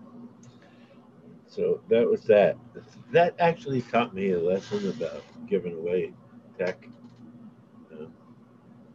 And if you don't give it to people, they get all angry at you and pissed off that you didn't want to share it. And I'm like, excuse me. How I got it was critical thinking. Why not give it a try yourself? If you were able to do critical thinking, you wouldn't be here telling me that I need to tell it to you in the interest of sharing. Fuck that noise. I gave plenty of hints Ned Denver would over the years. What? I didn't mean to cut you off, Indra. I didn't mean to cut you off. Ned Denver was asking, what one little hash making technique that you wish you would have learned way earlier? So, which one of your methods do you wish you would have learned way earlier than the rest? Well, look, while I was in Vietnam, I used to fly to Thailand on what they called MATS, Military Air Transport Service. We could fly on an Air Force plane to somewhere else around the world where the Air Force flew for free. And so I would go to Thailand and buy duffel bags full of Buddha stick. Used to pay 10 cents a stick in Thailand, and I'd bring them back to base camp and sell them for a quarter, which is like real cheap Buddha sticks. They were, maybe 7 inches long, and nice fat ones like that. People would pay 25 cents. You get 4 for $1. And, but I had like lots and lots and lots of them because I would buy them in Thailand. And while I was there in Thailand, I learned about finger hash from cutting down plants and processing them and so forth. This Thai girl turned me on to this really potent finger hash. And I once bought a bunch of just trichome powder that, when they dry the Buddha sticks, they sew them onto these little bamboo sticks and then set them in these drying racks. So the trichomes fall down. So whenever I used to go there, I used to buy bowls of the trichomes, and also I would buy any and all seeds that I could get from Papa Sun. They always had like 200 gallons of seeds, so I could buy 5-gallon bucket loads. And I used to buy number 10 cans that I could seal. I sent off to the States and got a can and sealer setup sent to me in Vietnam, and I would load it with seeds and trichomes and seal it and put them in these little Sanyo refrigerators, because when we were in Vietnam, if you were a combat soldier, which I was, you sent whatever you went back to the States with no customs, just went straight back. So I would buy these Sanyo refrigerators at the PX, stuff them full of these cans, or I would stuff them full of these Vietnamese dolls that had mayonnaise jars packed with Buddha sticks and sealed with electrical tape and paraffin, and shove them up the butt in these dolls and send them back. And I sent 36 of those packages back to my mom, which was in the garage when I got back from Vietnam, when I was getting over being shot. I stayed in the hospital nearby where she was, and she was always like, "You want me to open one of those packages and bring one of them here?" And I'm like, "No, it's gonna be a surprise, Mom. After I get out of the hospital, I'll show you dolls for you." And she goes, "Well, if they're for me, why can't I open it up?" But, well, there's a lot of stuff in there, and I'll bring it to you. Don't worry. So when I got out of the hospital, I had all these refrigerators, including some cans full of Keith and about a jillion seeds. And, I saved those. I saved 1.5 cans that I put in jars and filled with a little bit of nitrogen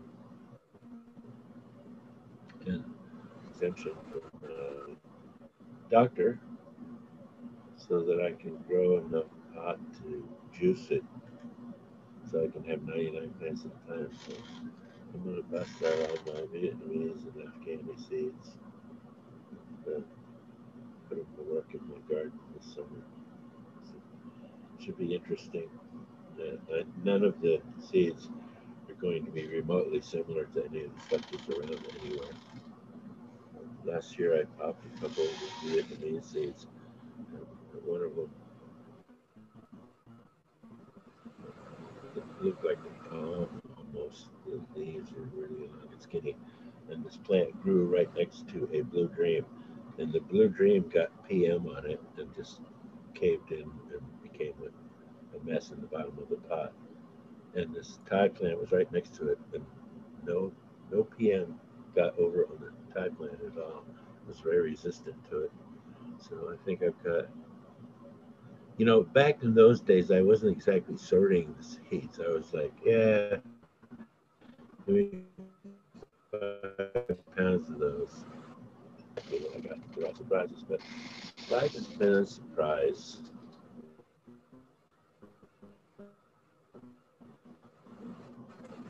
A good one too. I can't say it's been bad. I mean, there's been ups and downs and sidewayses, but I got to spend a long time in India and go to places and have experiences that I don't think are to be had again. Not very many people have had that kind of experience, to walk. It took 7 months, by the 3 passes. At the end of that 7 months, my hiking boots were in tatters long before, and I had gotten a set of local truck tire soles made. And the guys had arranged with the local villagers, and they gave me a big, giant orange woolen robe to wear. My jacket was starting to go to hell in a handbasket. But I wouldn't trade any.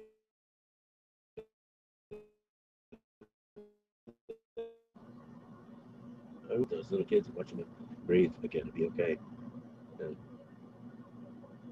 all that was more valuable than any money I could have gotten from it. I didn't take any money when I was doing that anyway. I was living at the ashram. We got 3 meals a day and a room to sleep in. And that was okay with me at the time.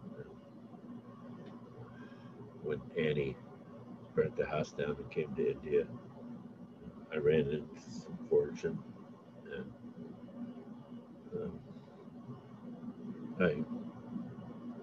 I worked on this one lady, and she gave me a 4 foot tall alligator court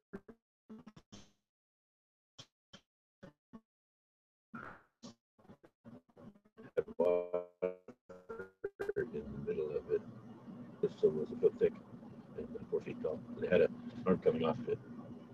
And I ended up, after I got paid with that, I ended up selling it to somebody else for $25,000.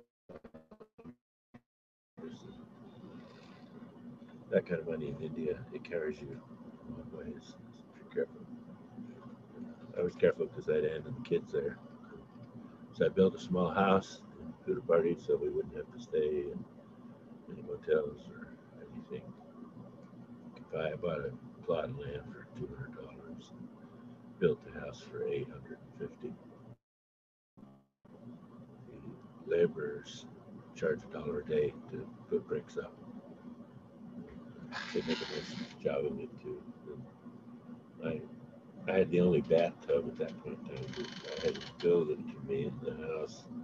It's a nice one, 4 foot deep, 4 foot long, and 4 foot wide. And yeah, it was a sweet time. Not to be changed or forgotten. It was every time I saw one of those little kids be okay with breathing and get out of bed and walk to his mom and dad, it was always a big charge for me. And the parents were always, they would bring a dish and a thing of water and they would wash your feet, you know. I was always like, no, you don't need to wash my feet. What I did was my job. And so there's no need for you to wash my feet. And that was kind of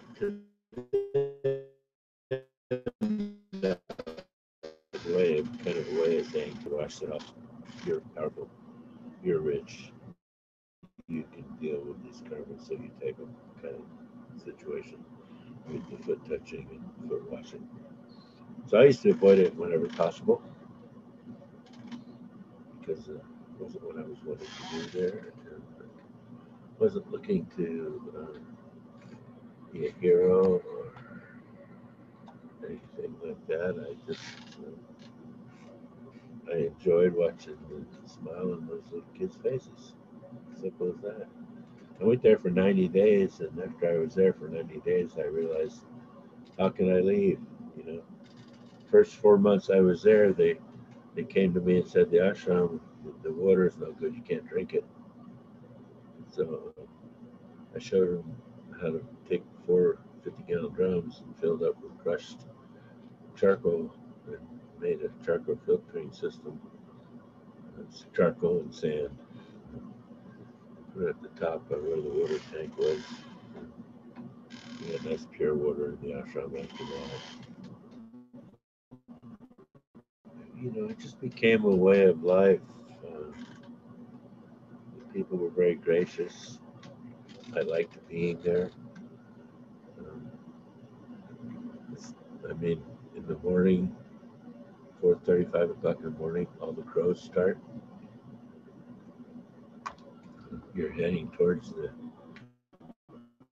Gurdwara, which is like a church. Sing bhajans, and then go have a breakfast. And then I would go to the hospital and work. And I did that 7 days a week. So did India become before Vietnam, Indra? No. Long after Vietnam. I went to Vietnam in 1964. I was gonna say, man, war would have been brutal after that trip. I mean, war would be brutal either way, but after finding inner peace, it seem like war would be twice as Well, bad. well, don't assume that I found inner peace. That would be a mistake. I didn't. The journey of finding inner peace is a nonstop journey, and it just keeps happening. You know, it's not. You don't find inner peace, and then you're like, okay, that's the last thing on my bucket list was finding inner peace. That's not Well, the way it works. I Keep misspoke finding there. it everywhere. I'm more of a better way of life that would lead to inner peace. I guess is how I should have phrased it. Every step in your life is a better way. Every move you make is leading you in the right direction. There's only the one lesson here. That's love. There's nothing else. It's the only thing you can take away. You either take that away or you can take fear and disgust and hate away. Although I wouldn't recommend it, but that doesn't seem to matter. A lot of people are very invested in war and killing other people, or getting over perceived insults or a vengeance. I can happily say I've never tried to get vengeance on anyone in my life, no matter how bad they might have harmed me. I always just said, okay, there you go, God. Here's somebody else in line. And if I'm yours, I'm going to leave it up to you to take care of this. So that's generally how I've managed it. I don't chase after people with guns. Look, you go once and really don't ever want anything to do with a weapon or anything like that ever again. You see people's bodies torn in pieces. You're not, as a field medic, I was a combat field medic. I attended far too many deaths. It says my internet connection is unstable. Life is unstable. You're born pre-dead. And hell, I'm 75. But you get that off, I still look alive. Anyway. So Annie had a triple aneurysm, so she doesn't really remember me. She says she does nowadays, but I ask her lots of questions that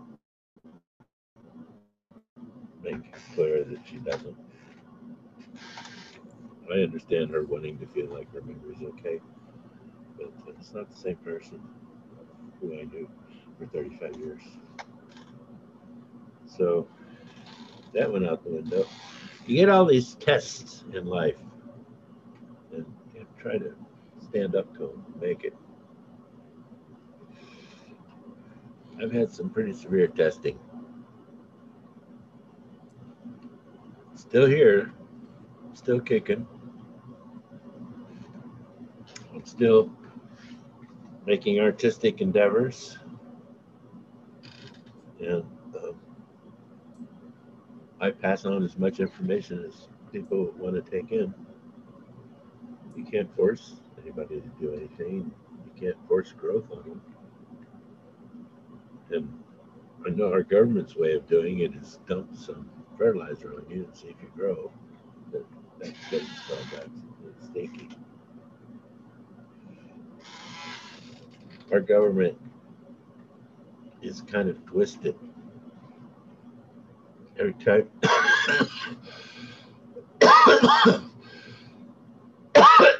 every time they want to teach you a lesson or get you to think some new way, they make a new fucking movie and put it out. And you got a bunch of people go to the movie and they leave going, yeah, that's what I want to do. We're making the wrong kind of movies, okay? All this violence is You know, we were getting more violence. I think talking about that a little bit before the show there, Indra, and I think you're right. I think they do pre-program a little bit of their agenda into a lot of this, the movies and TV shows and shit that we watch to kind of condition us or normalize some of the shit that's coming up to us.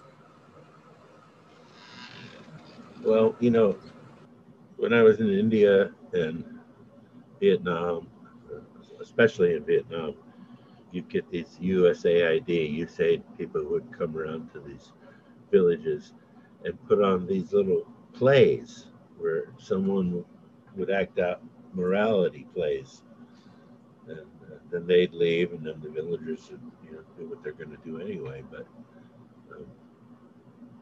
I noticed that for years, and everywhere I went. And not long back, I started thinking, you know what? We're the villagers here. They make these movies and they show them to us to make us change how we think. If they want us to start feeling revolutionary, they start publishing that kind of shit. And that's mind control here. I never wanted to come back here from India in the first place, but started getting sick from the Agent Orange stuff. And I knew I couldn't do it from there. So I came back with the hopes that the government would take care of me. And that was also after I wrote the patent in Switzerland. Yeah, I built that factory in 1998. It did not explode into a $1 million a month thing. We did start making a couple $100,000 a month before it was over, but you're talking also a couple $100,000 when we got it in those days. Now it would be a couple of $1 million. So that factory has the capability to extract, well, we had 14,000 extractions there. Every seed, nut, leaf, root, berry, fruit, tree leaf, bark, wood, animal tissue, or fungi, we extracted it there. And there's an ammonia freezer there at this moment as we speak. That's got like ounce samples of whatever it was we extracted. Unless it was something that only produced very rare, and then it might be just grams of it. Some of it's expensive stuff. And they would let you keep a certain amount, even if it was really expensive, so that you had something to compare the last time you extract it and the next time you're going to extract. So we would keep some for historical purposes and for comparative sake. Had a complete laboratory there, 1,900 square feet upstairs in the factory with exposed floors for chemicals and the right kind of cabinets and glass and all kinds of instruments, name it. And somebody can still make something out of that factory. It's just that, folks, I'm 75. The last thing you want to do is go spend a day humping.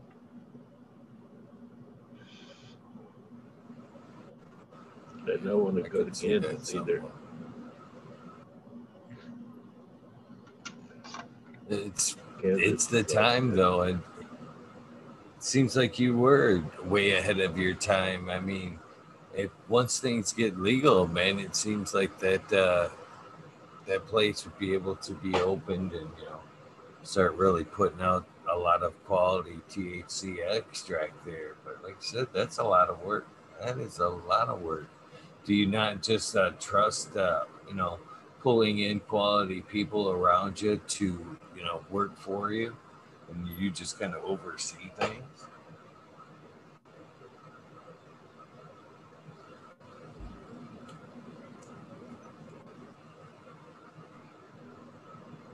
Well, the interesting, I just got an interesting text message. Anyway, um, I just, I'm beat. I did a lot of hard work when before I went to medical school. In the summers, I used to do firewood, and I had a 40-foot long Diamond Rio truck stake bed, and we'd go up in the San Angelo National Forest in the winter when the miners didn't have anything to do, and buy firewood from them, and then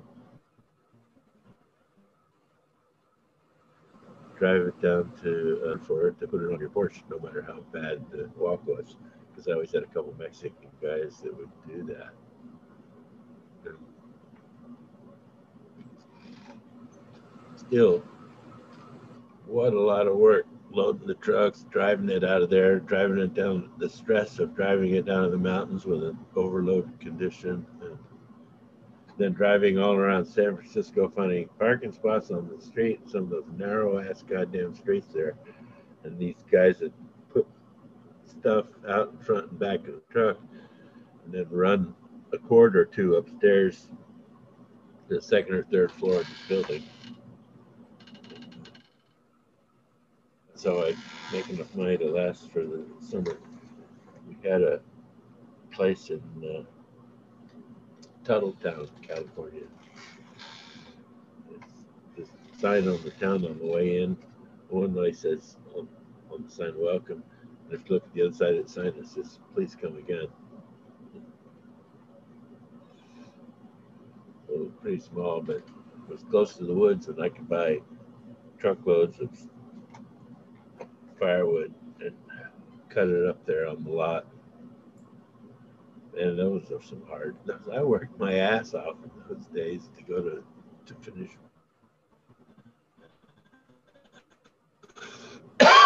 osteopathic training, and it was tough. I'm still alive. Maybe I'm alive because of all the hard work and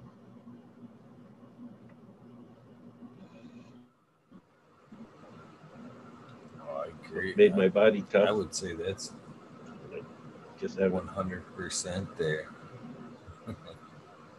I know a lot of guys that's worked their whole life all the real hard like that. They're afraid to stop. They're afraid to stop at the age they are right now. I think there's a fine line to where you got to cut that hard work off and still be able to have a nice functional second half.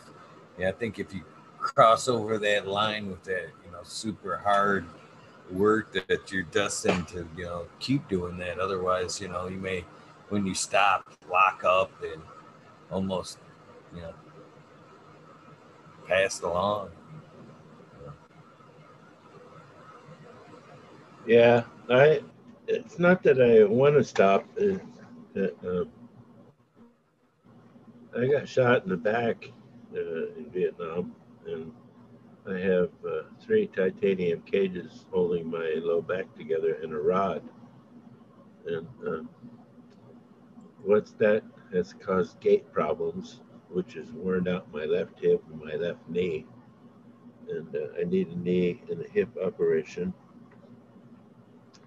before I end up in a wheelchair pretty soon, because now I can walk about 75 or 100 feet with a cane. And then break time, I need a Uber and a half-hour break. So, and the house where I'm living is in the mountains at the end of a road. Gotta have a 4-wheel drive to get up here. So I'm not taking a lot of walks because I'm not stable. My balance is thrown off. That and the diabetes has made the bottom of my feet less sensitive. So I guess I can be tilting over before I know it. And I get tired of falling down. It hurts. I've taken a couple of good falls down in town. A guy with a couple of pit bulls who came tearing out of his car after me. And when I turned around to look at him, there was a curb in front of me, and I tripped on it, went down. My left and right hand swelled up like footballs for about a week. And I got over it. Got to remember, I did this kind of manipulation, and I did it for 38 years, and I would get a hold of people's soft tissue and make changes, and so my fist and my grip and everything got to be pretty intense. And at one point for about 10 years, I could take a tennis ball. I used to do a demo, just take it, just pop it, and squeeze it until it popped. That was, 25 years ago. And I was seeing a lot of people. Yeah. I mean, I would see 45 people a week. I still, once in a while, will take somebody on if they, one of the things I learned to do over the years is to restore your breath. I can put you on the table, manipulate your soft tissue. In 10 minutes, increase your breath 100%. And so to a lot of people, that kind of a change means a lot. And you have to know how to do the manipulation. Understanding it was born of 37 years of practicing it. And after that kind of length of time, you learn a thing very well. And I learned it so well that from the first manipulation, the first move I make on your body, your breath starts increasing right away. I've watched it 100,000 times. First thing that happens is people cry. And they cry because in that moment, they realize that their tension, their inner strife, has kept them from taking a good breath all the way until that moment. When they can take that breath, it's such a huge release to be able to fill yourself with air everywhere, your abdomen, your cavity, your lungs. It always brings tremendous relief. Always a lot of tears, and it's always a big change. Your metabolism changes. I mean, your breath is like a flame on a stove. You turn it up and dabble in a little hotter. You're a very energetic person. Otherwise, maybe you're a couch potato. But when you can breathe again, it's always an interesting thing to pass through, because it's like you left your old self behind. Now you have to reset a new self because you can breathe. So I made a career out of that for about 37 years, helping people breathe and balance and gain more range of motion again. And worked with a lot of Olympic people all around the world. In fact, when I was in India, I didn't see me for treatment.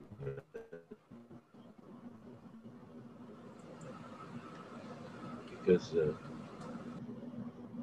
example of this, they brought this young girl who could do the butterfly stroke, but she looked, when she was standing there, like she was doing butterfly stroke. And her coach said, she's not improving, she's static, she's staying where she's at. So I put her through 10 hours or so of processing, and she stood perfectly normal after that. And that year she went to the Olympics and won.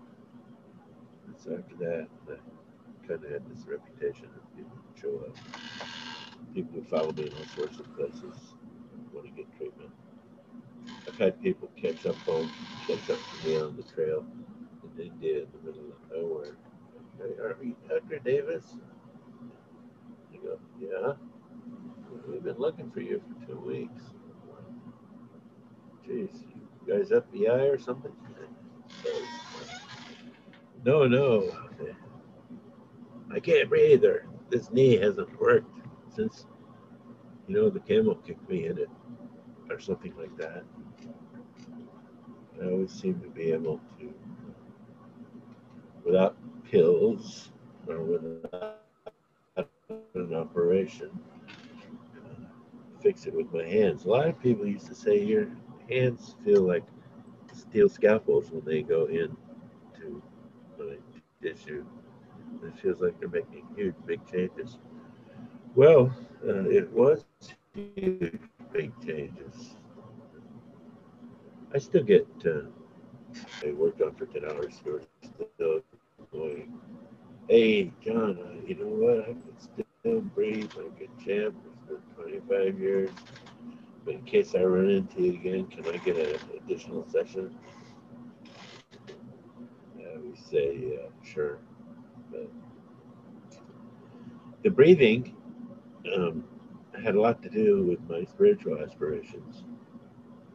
I wanted to learn how the body works, breath. If you want to go to sleep and you can't really get to sleep, you're suffering from insomnia. Close off the right nostril, which might look like the left nostril in the video. Close off your right nostril and breathe in through the left nostril, full breath. Let it out, and then close the other side and breathe it out. And then into the left, out to the right. Into the left, out to the right. You can do it like this, And pretty soon, you'll wake up in the morning going, wow, that was a good night's sleep. It'll put you right to sleep. And if you wake up and you're low energy, get some non-coffee energy. You just reverse the process. You breathe in through the right nostril and out through the left. And what's going on there is that, well, if you hyperventilate, if you take a lot of breath in through your mouth, you get dizzy. And, you know that sensation, right? Hello? Oh, yeah. I said right. I was just a little farther away from the mic. Sir, it's a panicking feeling. So I don't like that. Nobody does that. Yeah, well, nobody really does that. Instead, what happens is all day long, your nose sitting, and that happens. One side will be dominant, and the other side will be less. So all day long, it happens, time in, day out, awake, asleep, whatever. And there's these in the air. In India, they call it pranayams. And there's negative and positive actually for what they are, but and your nose is busy filtering them out. Your nose is a regulator for your body to breathe in the right mix the air around you for your body. And so, being that's the case, maybe you can control it, and you can try what I said just now with right now. So you'll discover it's a primitive method of gaining and shedding energy. You can go to sleep and you can wake your body up with it. It's like, pouring a little starting fluid in. And there are thousands of different breaths that you can take, and you can use sound, you can use posture, you can use mudras along with it, and change your body. And if your body changes to these things that you're shooting for, it'll change your mind. Your mind and your body are inseparable. The mind is what they call the third eye. The real third eye is the mind. And the mind's supposed to look at things and be able to understand them. And that's why they're calling it the third eye. It's for contemplation purposes, to learn discrimination. Because discrimination is an important part of this world. Being able to discriminate is almost a spiritual power. It's an understanding which will bring energy to you when you start flying in. With every breath you take.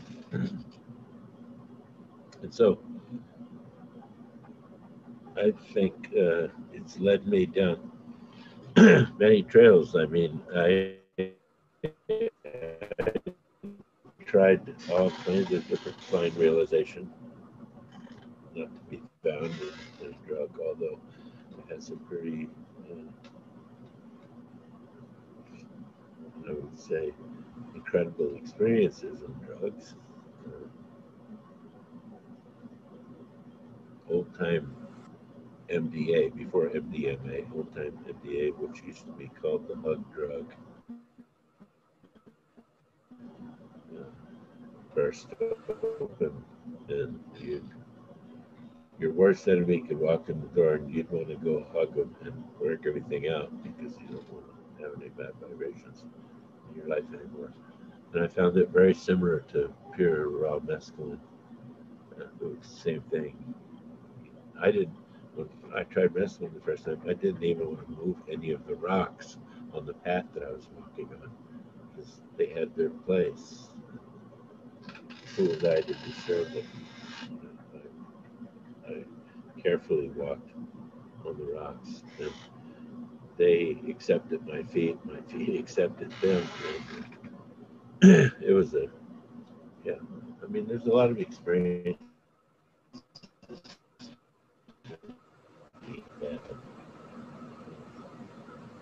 Here still, I don't know if you know, south of Nevada, there's a couple of ranches down there that you can go and spend the weekend at, and they'll give you a peyote trip.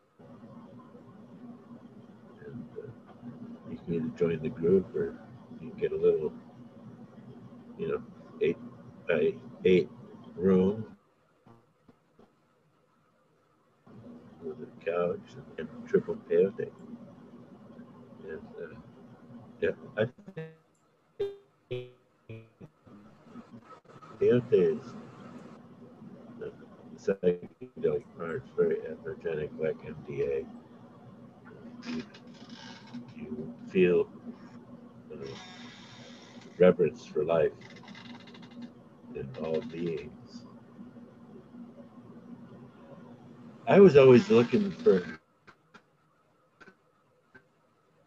how do you get to feel that? I didn't want to just feel it when I was high. I wanted to be immersed in that kind of bliss and just feel it every second. And so that's what led me to do all these things, like take these walks through the mountains at night in the Himalayas, amongst all kinds of strange situations. Because searching for that there, if it was available. And, I tell you, I did many things to try to find that. My teacher, Swami, I asked him one time that I heard that there was a teacher in North India who could teach you how to get out of your body.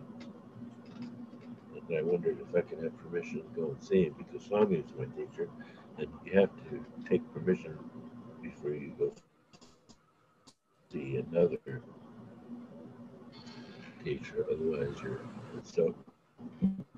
I asked him, he said, yeah, I could, and go ahead. It was in April, it was hot.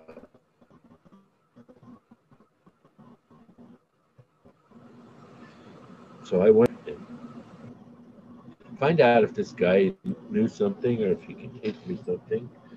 So I went there really open for it, and it was a long, strange trip getting there, because once when I was in the interview room with Swami, this guy named Lewis was in the interview room at the same time, and I just kind of casually knew him. I didn't really know him. But a lot of people, when you're an Indian and you're in America, obviously you're their bosom buddy. So we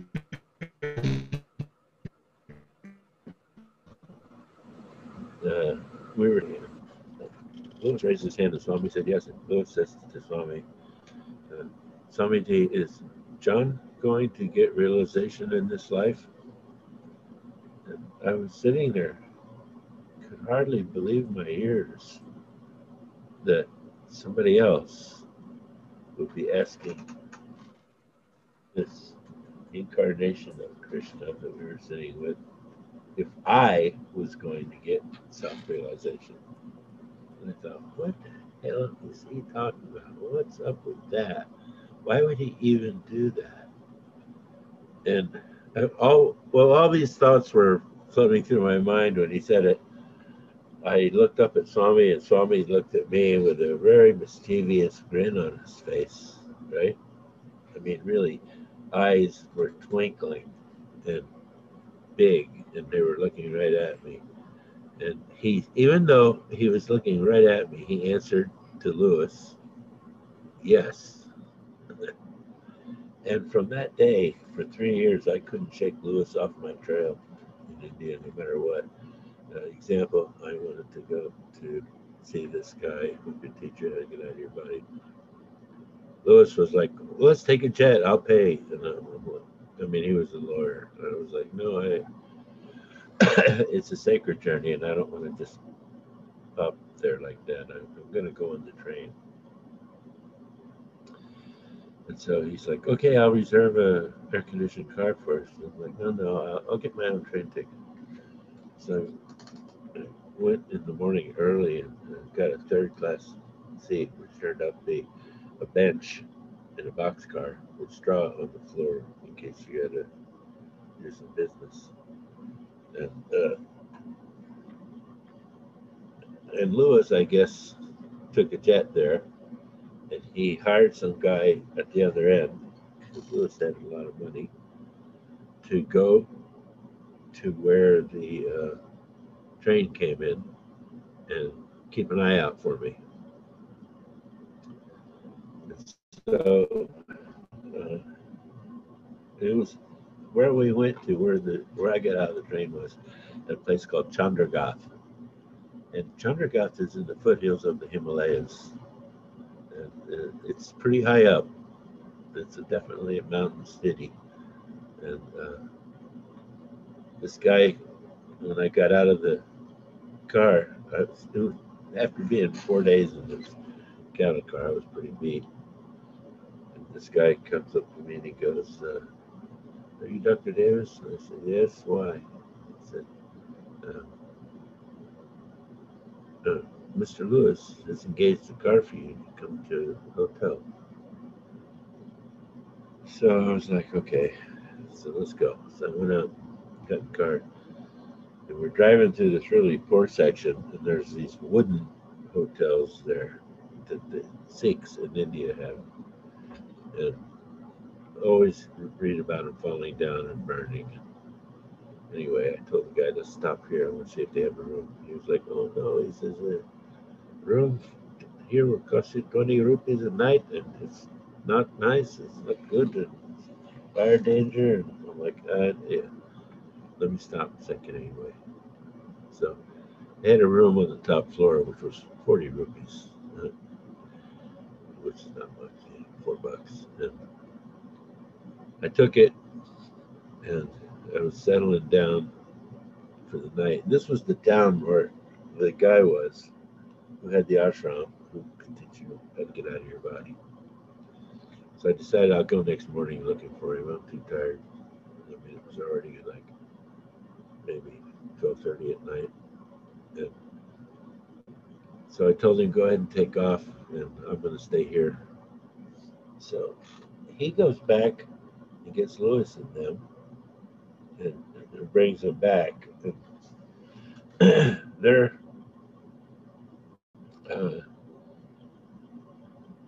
come upstairs and they want me to go with him to hunt down this guy.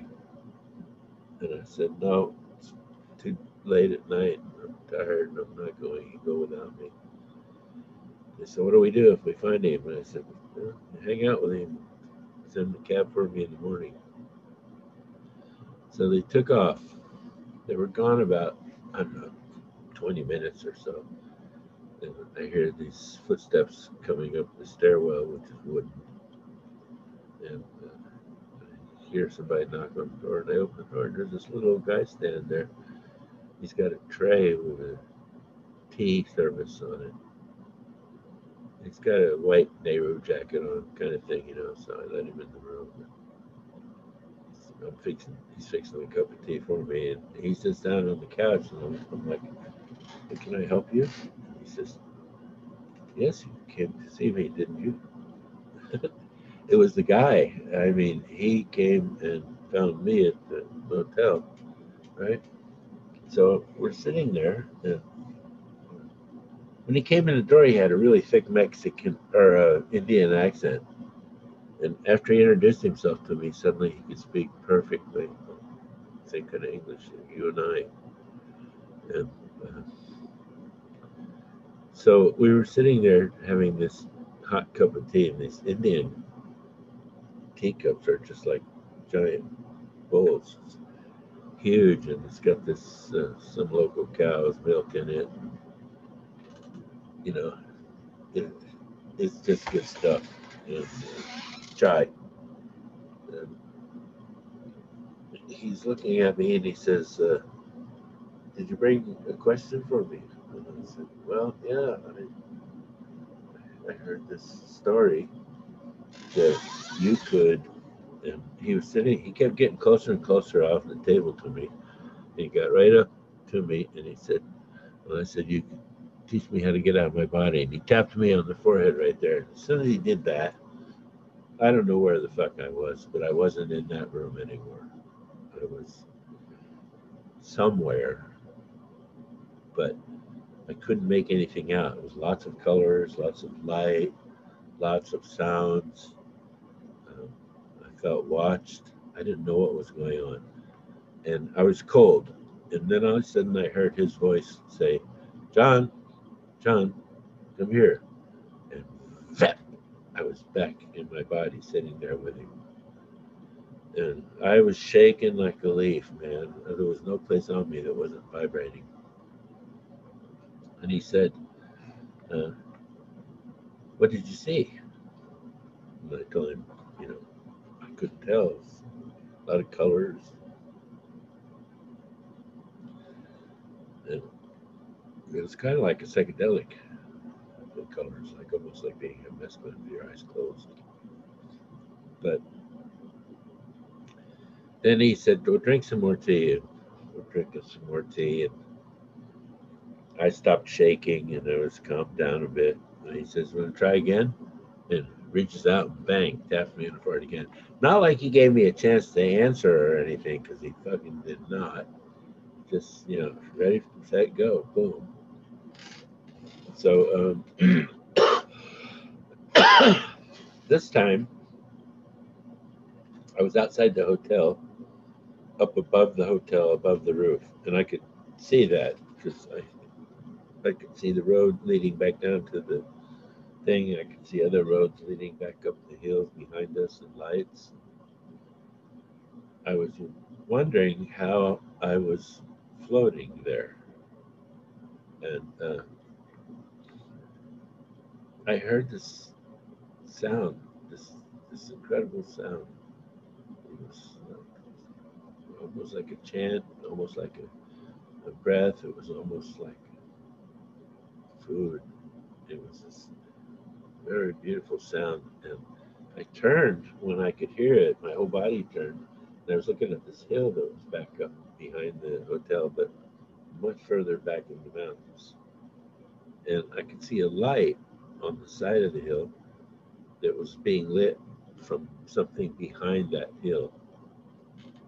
And I was looking at it and I was really wondering, what the heck is that? What's going on here? I suddenly heard this old man call my name again. John. And wham, back in my body again. But somehow the tea was fresh and hot. Anyway, he gave me another tea and I shook for about half an hour. And then, or it might have been less than that. I couldn't tell because I was in such a in between place of mind. I wasn't sure what was going on. And, but I knew that I didn't want to stop what was going on. I wanted to find out what was going to go on. And so then he looked at me and he said, I think you're ready. And he reached out and pat me on the forehead with his finger again. Once again, no chance to say no. Not like I would have. I don't think I would have said no. I'm pretty sure I would have been really happy to just say, yeah, I'm all ready for that. And so this time I was right up out of the building again. And I again turned to the hill, saw the light shining on the hillside. And so my body just started floating towards it.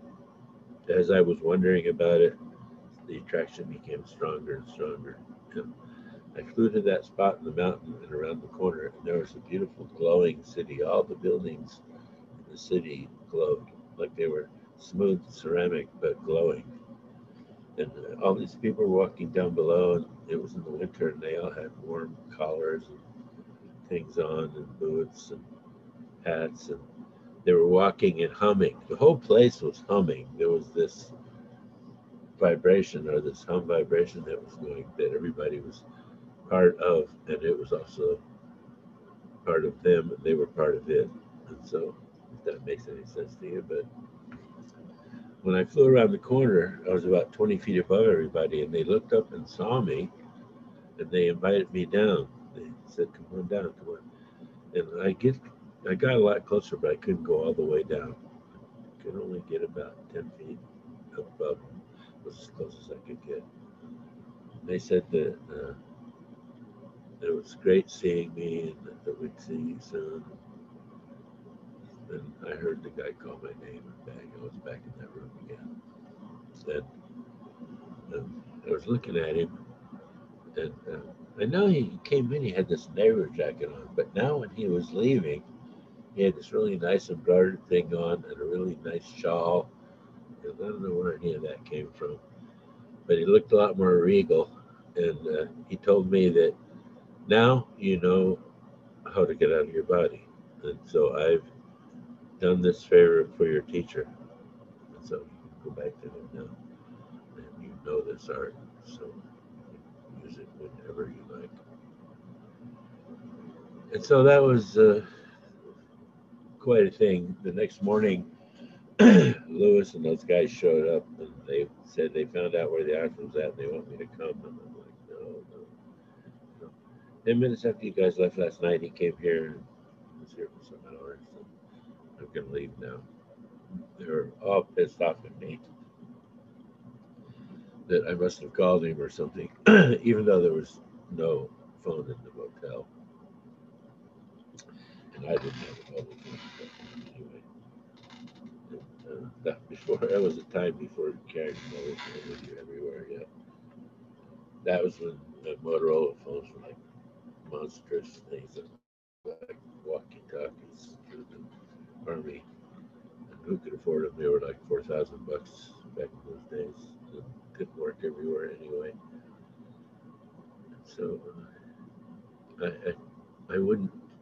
I took off in the morning, and I didn't see those guys again because I decided to take a second-class train back south. And yeah, it was a crazy thing. I got back, and I could tell the whole story to Danny. And that night, I had this dream from Swami that he came to me as baby Krishna. And I had a separate little room from Ann and the kids, because she had Sarah and Benny, and they were just babies at the time. And so she was breastfeeding Benny, and so they slept in the other room. So I went to sleep that night and had this dream that Swami came to me as Krishna, a little baby Krishna. Beautiful little baby, blue skin. and made all this sacred stuff for me, gave me Amrit, Vibhuti, spread it on me. And he said that I think it's a dream, but when I wake in the morning, I'll know different. So in the morning, when I woke up, I was going to set up on the side of my bed, and I looked, and the whole room was covered with holy ash, this vibhuti. It was just thick. It was like an eighth of an inch thick everywhere, on everything. And there was a set of baby footprints from the door to my bed and back out again. And I called in to the kids, and I said, don't come in the room, but just go stand in the doorway. And they came and they saw the footprints. And so I told them the dream that I had that Swami gave me. And in that dream, he explained a lot of things and told me that in this life, I was here because when he comes, he brings me. And that I would culminate a lot of learning in this life. And having done so, won't require to take another incarnation on earth, but instead can go to Shiva's heaven and spend a lot of lifetimes there. And Swami told me that he was paying very close attention to me. He materialized a single Rudrakshin on a solid gold chain and put it around my neck. When someone asked him why he gave me something like that, because he didn't usually give out that kind of thing, he said he was marking me as his. And I've had that chain and that Rudrakshin for all these years now. And it was about 10 or 11 inches long. It just barely fit on my neck, left a little tiny space for my finger the day he put it on me. And now, all these years later, it's 28 inches long. And I don't have any explanation for that, how the chain got that much longer. But Swami told me a story one morning that there was a boy who wanted to see Brahma. And he was born on the banks of the Chitravarti, a river, a sacred river in India. And he was very poor. His father was a farmer. And he was always asking his farmer where was the statue of Brahma so he could go and see Brahma. And the father would always tell him he has to be in your heart. You know, we don't have any such statues around here. So one morning, the kid found a bank of clay at the river, and he started, thought, I'll just make my own statue of Brahma. So he built the statue, life-size statue of Brahma, absolutely perfect in every detail, and even got berries and stuff from the wood and used to dye for the various colors that he needed to have on it. And on the morning that it was all completed, he woke up and he went there and he saw that the statue was ready. And so he wanted to make evolutions to it. And so he got some water and he washed the statue's feet and was praying to Brahma that he wanted to have a vision that was a real vision. And all of a sudden, Brahma stepped down off of the stool and took the form of the statue, but alive. And the boy was just put in a world of bliss, you know. He was just so happy that he wanted to cast off his body, his coil, because he could hardly contain the joy. And so Brahma said, look, I'm really pleased with your devotion and your prayer and your actions. And so I want to give you a reward. I want you to think of something that you want to have and ask me, and I shall give it to you. And the boy was pretty adamant. He was like, you know, Father, I don't, I don't know what else to say, what else to ask for. I've seen you, and now I'm happy. So I need it. Brahma says, well, I want you to think of something anyway. So the guy's thinking, he's thinking. He says to Brahma, well, how about, could you explain to me how Maya works, how the illusion actually works? I'd like to understand that. So Brahma says, want to see how Maya works? So Brahma materializes an empty glass and gives it to the boy. He says, here, go to the river and fill that and bring me a drink first. So the kid's like, no problem. Hustles down to the river. He's getting a drink. All of a sudden, out of the water, this beautiful woman, this Shakti, emerges. He's never seen a woman like this in his life. She's unreal. She's divine in nature. And she only has eyes for him. And so they get together and they decide that they want to spend a life together. And he builds a house there, and they have 3 or 4 kids. And he's out plowing the field one afternoon, and a huge flood comes down and takes the house and the kids and the wife, boom, right down river, gone. And the guy's standing there, heartbroken, right? And Brahma says, how about that glass of water? And the guy looks down in his hand, and he's got this glass of water. He walks over to Brahma, and Brahma says, that's how Maya works. It's an illusion. That's how it works. And, well, Brahma wanted to give him a further reward. And he wanted him to think of something else. And the guy couldn't think of it. So Brahma made a gold chain with a rudrak seed in it and hung it on his neck. And he said, as your wisdom grows, this chain will grow to imbibe your understanding. And when he died, it was 108 feet long, that chain. So he gained that much wisdom in his life. Somebody told me that story long after he gave me that chain, and many years before the chain grew to be 20-some inches long. But yeah, just some of the crazy stuff that happened. Hey, my headphones are going to go off in a minute, and let's see what happens if it just switches over so that the microphone works. If it doesn't, I have to shut it down.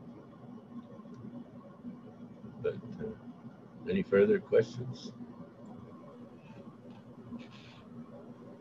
Hopefully it works. Let me scan through chat here. We've been on the edge of our seat, basically, listening here. What an amazing story. Can you still hear us? You still sound good. Yeah, I mean, my headphones just told me, hey, it was down to 10% juice, that's all. Hopefully it'll switch over to the speaker system. It should. Hey, it still sound good from here. That's for sure. Yeah, it seemed like it would have been tough to come back here after living over there. That's for sure. I think so. It's on a monetary scale over here. It seemed like it would be counterproductive for the life you'd been living up until now, or up until then.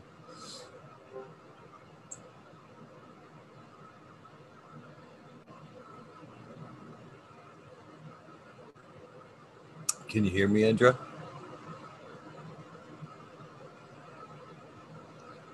I just seen the headphones come off. I don't know if you can hear me. Can you hear me, Indra? You may have to reconnect the audio.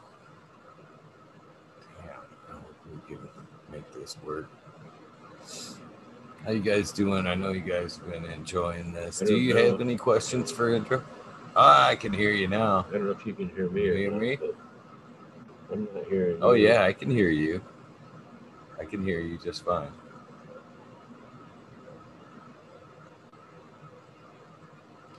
Yeah, it's been a great show so far. I don't understand how you could have came back after living the life over there that was so peaceful.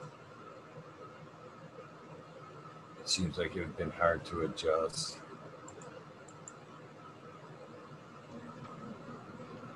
There you go. I can hear you now. No. I can hear you now. I can hear you. You can't hear me? What a bummer.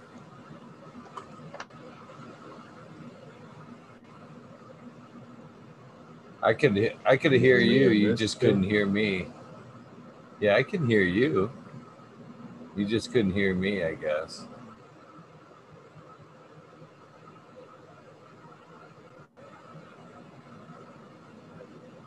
You there, Indra? Oh man, I hope we can get this. I love my Indra interviews, that's for sure. Tons of respect from Mr. Indra. Hopefully we can get the audio straightened out here. I don't know. Can you hear me, Indra? I can hear you. I can hear you if you can hear me, Indra. Let me see if I can text him.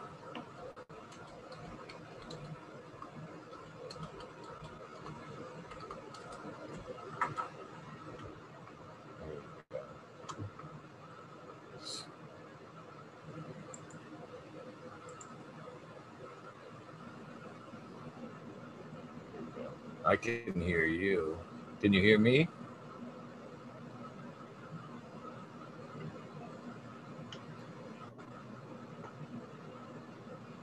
I can hear you, Indra.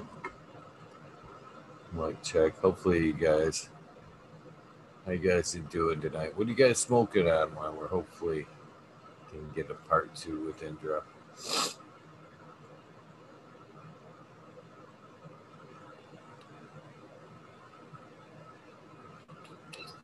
Sorry about the dead air, guys. It happens. It happens. Oh, What did me? I can hear you. Can you hear again. me? Ah, there we go. We're back. Yeah. Good deal. Good deal. Basically, when we lost you there, I was asking, how did you manage to make it when you came back from over there? I mean, it had to be a tough transition from going to a nice, peaceful life to coming back to what had to be craziness back over here.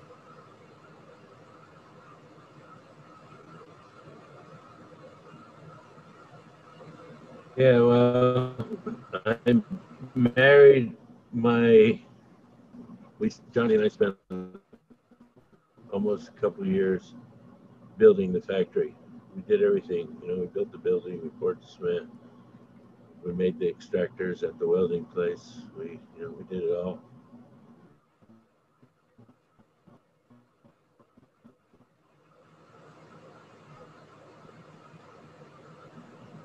That most definitely. It took up all my time there for quite a while there, and yeah, I mean, it seriously kept me busy. You have no idea. We had to climb so many hills to build that factory. It wasn't funny. But we made most of the perfume for 10 years over there. A lot of the ladies wore Joy perfume, and all the Chanels. We made the oils for all those.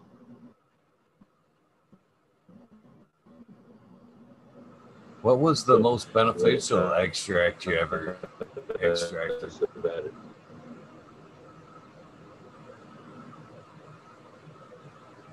Marijuana.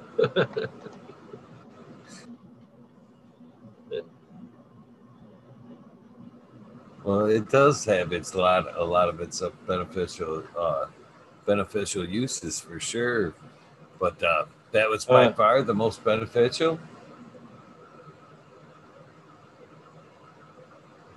Well, to a lot of people it was. I mean, we extracted small amounts. We extracted sponges for the Woods Hole Oceanographic Institute, and they normally only got a teaspoon of extract out of a big giant load of sponges, and we gave them 1.5 quarts of extract, which they said would last was 100 years worth of research. So that was pretty beneficial.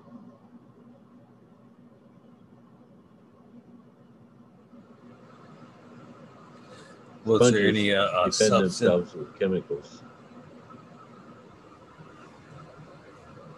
So what chemical was extracted out of there that was so beneficial or that educational, I guess?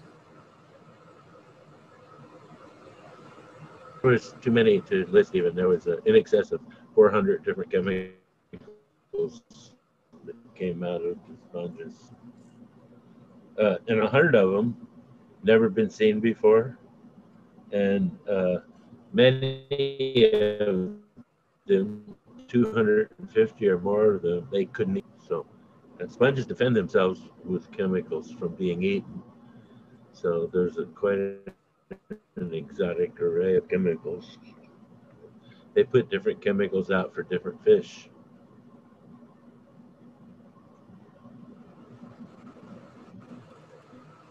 It blows my mind that some of the things that do get all those years of extracting. Oh, listen, you have no idea. I mean, we wrote the book on a lot of extractions that done the old way with steam and heat produced one kind of a product, and done our way cryogenically produced a vastly superior, completely different product. Chamomile oil, for instance, was known for years to be blue, and that's everybody thought chamomile oil was blue. They knew that there was a fraction in it that could help people with sleep. A German company found us back then in the early 2000s, and they sent us a bunch of German chamomile, and we extracted it. And we found it to have two fractions. One fraction that was light yellow, almost like a very light urine color, and that was very, it was like water. It was very loose, didn't have any viscosity to it.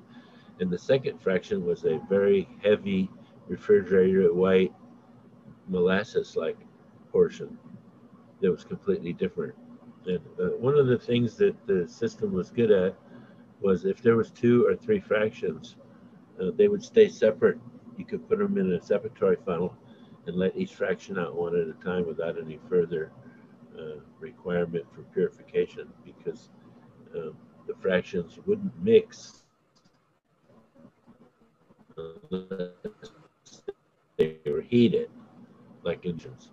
But we found out that many of the things that were classic, like blue chamomile, was actually the result of using heat and steam to extract it rather than what was truly present.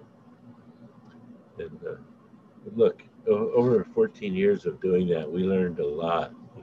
I mean, I could write an encyclopedia of things that we saw and learned while we were doing that.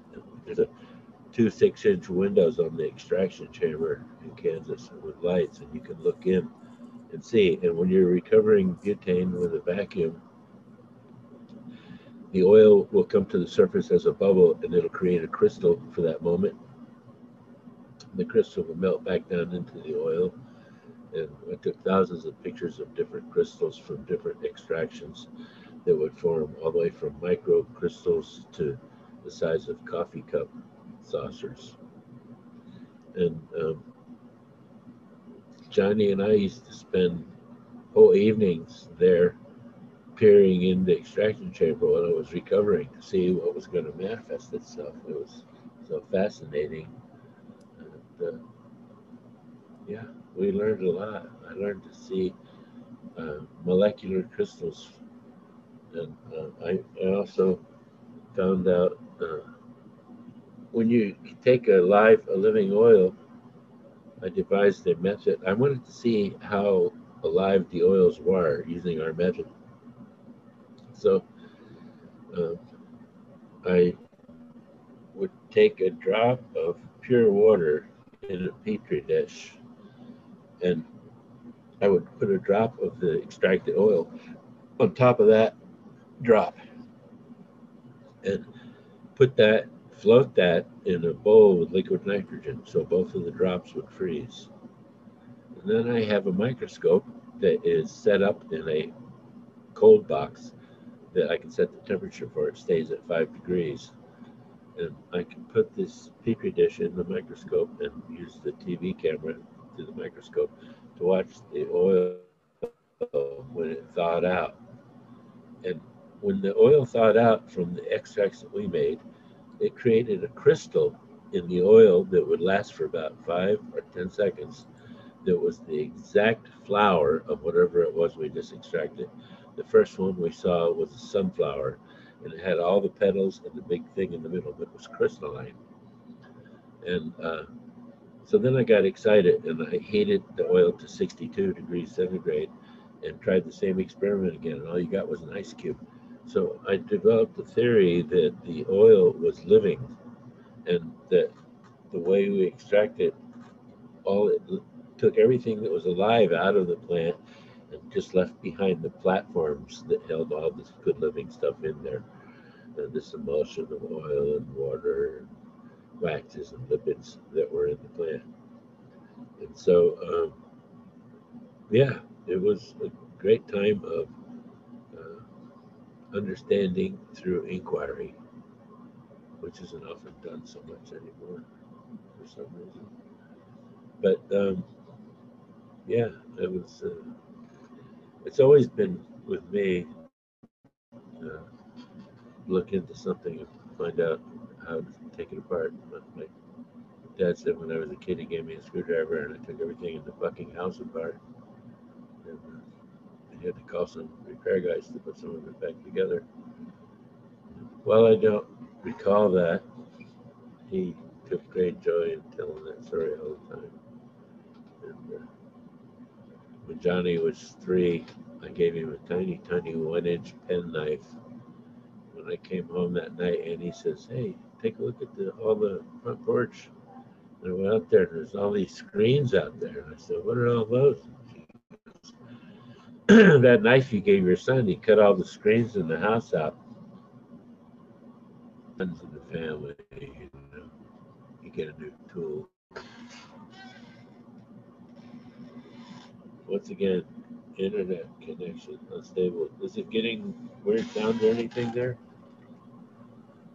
Oh no, it's fine. You sound just as good as the beginning here on my end. That's for sure.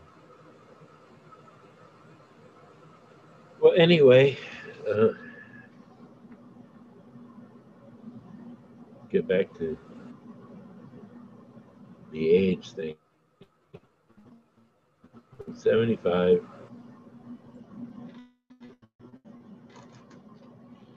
$12 here. And I think that's probably about as far as I'm going to be able to run it tonight. I'm pretty booked. But that's fine with me, listen, Andrew. I'm grateful for any time I can get from you, my friend. Anytime you want to come back, it doesn't just tell me, you know, anytime you want to come out and hang out, I'll make room for you, Mr. Andrew. We love to hear the stories throughout your travels and the little bits of info that you do sprinkle on us when you can. I understand a lot of that stuff's patent, protected and gonna be sold, but you do drop us little hints every now and again, and we're listening, we're grabbing them. Well, that's good to hear. I'm glad you are. I was on, I've forgotten her name now, Tara something. And I dropped it. I They asked me to come on. I wasn't on the show. I just was in their chat for a few minutes. And they started harassing me about giving up my tech. And I said, it's not mine to give you. And then they got all jacked out of shape and said, oh, yeah, you're dangling it in front of us. And I said, I'm not dangling anything. I never offered you that information in the first place. You guys just decided amongst yourselves that I should share my technology with you. And I said, that's, glad you had the sentiment, but I somebody else owns it. So can't give something away that isn't mine to give. They harassed me Actually for a day or seen so that. after that. Really? I seen that like title on that episode there.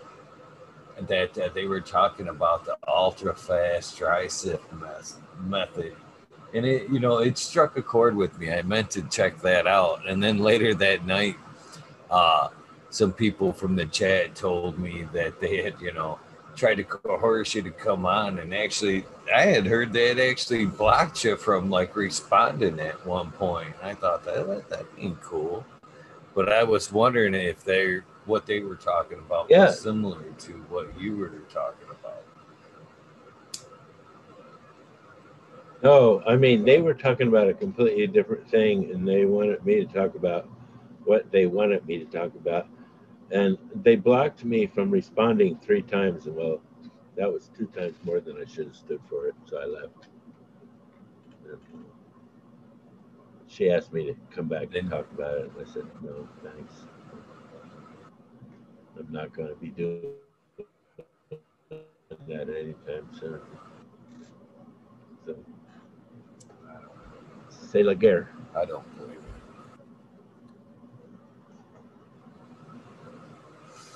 Well, I appreciate you coming on here and speaking with us. Hey, anytime. I just can't go really late. I just like it. The energy just. Yeah, if I sold you a car and then I sold somebody else the keys to it too and told them where you parked it, it would be too happy about that, right? So. I don't know. But people are greedy and they don't care. They just want something, and that's all they know. They want it. They're not prepared to do the kind of critical thinking necessary in order to come up with those tasty bits of information. And so, I always had to figure out what I always say. My dad, he's just. When I tell people about things you've taught us, I'm like, obviously you haven't listened to the Indra episodes here.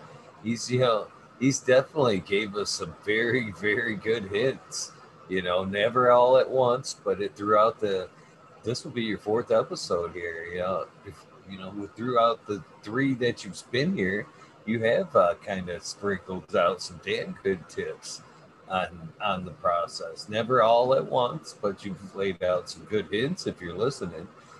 I tell you to go back and listen if you really want to know. That's my advice on that. Yeah, people don't want hints. They want a mimeographed sheet listed out step by step, everything to do so that they can become rich without bothering to apply themselves very much and to put your brain to work for it. Not going to do that. I like I told you, I gave out BHO. So far, I got 1 small jar of crystals back from one guy in Arcata, period. And recently, I heard from him, and he said he's got another jar for me. So, same person will be doing it for the second time. But hey, a lot of those people that are making extractions wouldn't be doing that if I hadn't put the word out when I did. So the reason they've got a job, one guy, I said to him, "You're welcome," and he says, "For what?" And I said, "For you learning how to do this. And he says, how did I do that? And he says, a friend taught me. And I said, where'd your friend learn from? And then he got in touch with his buddy, and he goes, yeah, I guess my friend learned it off of your thing. And I said, yeah, you're welcome. But anyway, I've had that conversation fair, before you know, with a guy in Clio, Michigan, to be honest with you. A guy was handing out some flyers there on their extracting equipment there. They had claimed to have the biggest machine there. I think I did. Right around that time, I did contact you to double check the size of yours. They said they had the biggest. And me and him went back and forth, and I'm like, no, I don't think so. You need to look into John Indra there, the creator of BHO. He's got the largest machine in the United States, and he's like, I know who he is, and he was wrong on the size, but we went back and forth a little bit in the DMs. I'm like, you're completely wrong here, but in the end, there he was like, okay, you're right, I should have looked, but yeah. There's a lot of people that doesn't know the truth, I guess. Well, you can go on my channel, and there you can find pictures of the factory, of the equipment, of the patent. You can go on the pureextractor.com and see the factory where we make the equipment. And so people who say, I mean, I get people tell me, oh, you don't make anything. And I'm like, yeah, you've done a lot of web search, haven't you, to back up your moronic opinion. But anyway, I used to get angry and argue with people.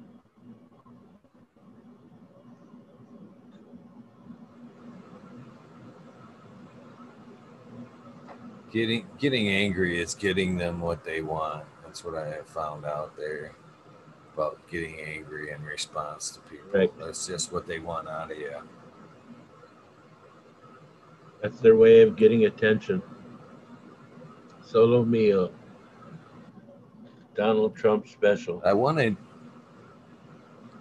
to ask you, because I seen in chat there a few people talking about your jewelry and your art.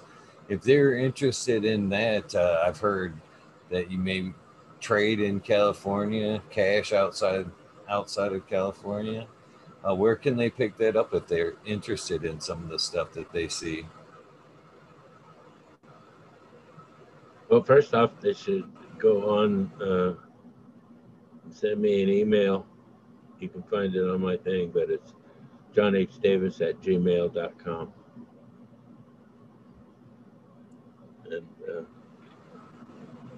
And we'll discuss it from there. Putting a lot of really cool artwork, by the way. We didn't touch on that, but that is you're churning out a lot of all the prints, a lot of really cool stuff. Prints are available online. Yeah, I mean, I like it too. If I like it, I figure everybody else will too. So it's time for some new psychedelic stuff. Got my friend that's growing a buttload of philosopher's stones over at his place. And they're fabulous little things. Chew up a 1/4 ounce of those, and that little picture behind me becomes real. So they're definitely more plentiful these days, that's for sure. Here in Ann Arbor, they just legalized them for research and treatment here in Ann Arbor. So that's one stepping stone I'm looking forward to. Legalization of the mushrooms there. Ann Arbor was doing pot way back when. Wasn't Ann Arbor doing pot way back when? Yes, sir. They were the hash bash, the original hash bash, over 50 years.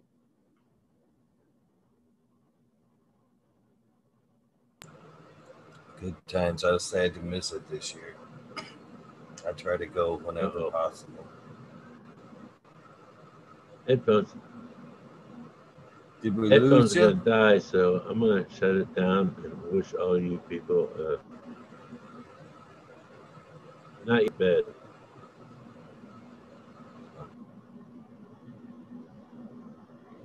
Thank you, sir, for joining us.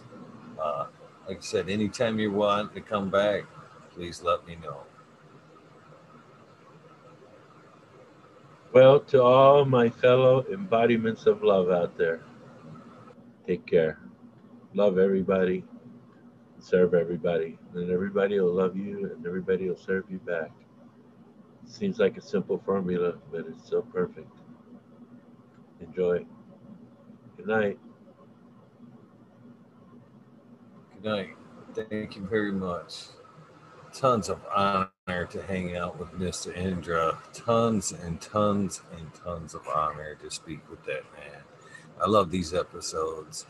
That is, like you heard before, this is not Indra's first time being on the show. If you look back, there are quite a few of just amazing episodes we've gotten to spend with Indra. So if you got to catch this one and you're still hungry for some more, there are several episodes you could go back and check out that are just as good, if not better, than tonight. But tonight was pretty amazing. I mean, I'm never disappointed with a night with Indra. So thank you very much, Indra, for hanging out with us tonight, sharing us your amazing journey. And I know there's so much more to hear of your journey, and I can't wait to get into that deeper. So that is the end of this episode. Thank you very much to everybody that hung out and enjoyed this episode. I greatly appreciate it. Those of you that want to hang out, I probably will fire up the rabbit hole here in a few minutes and at least do the shout outs. And if there's people that want to come up and hang, we'd probably do that too. But that does end up this portion of tonight's episode. So thank you very much for hanging out. Look for the rabbit hole. Yeah, you guys know the deal. If you guys don't hang out in the rabbit hole tonight, please join me. Well, I don't know what's going on tonight, and I can just guarantee that I'll be here at some point before midnight, and we'll hang out and see where tonight's usual crazy rabbit hole goes. What's up, Tom? Glad to see you still here, brother. Hopefully I'll see you tonight as well, or in a minute in the rabbit hole. We'll see. Either way, I'll see you guys in a minute. Random acts of kindness, please do something nice for somebody. If you guys don't tune in, step by step, it'll change the world. Thank you guys.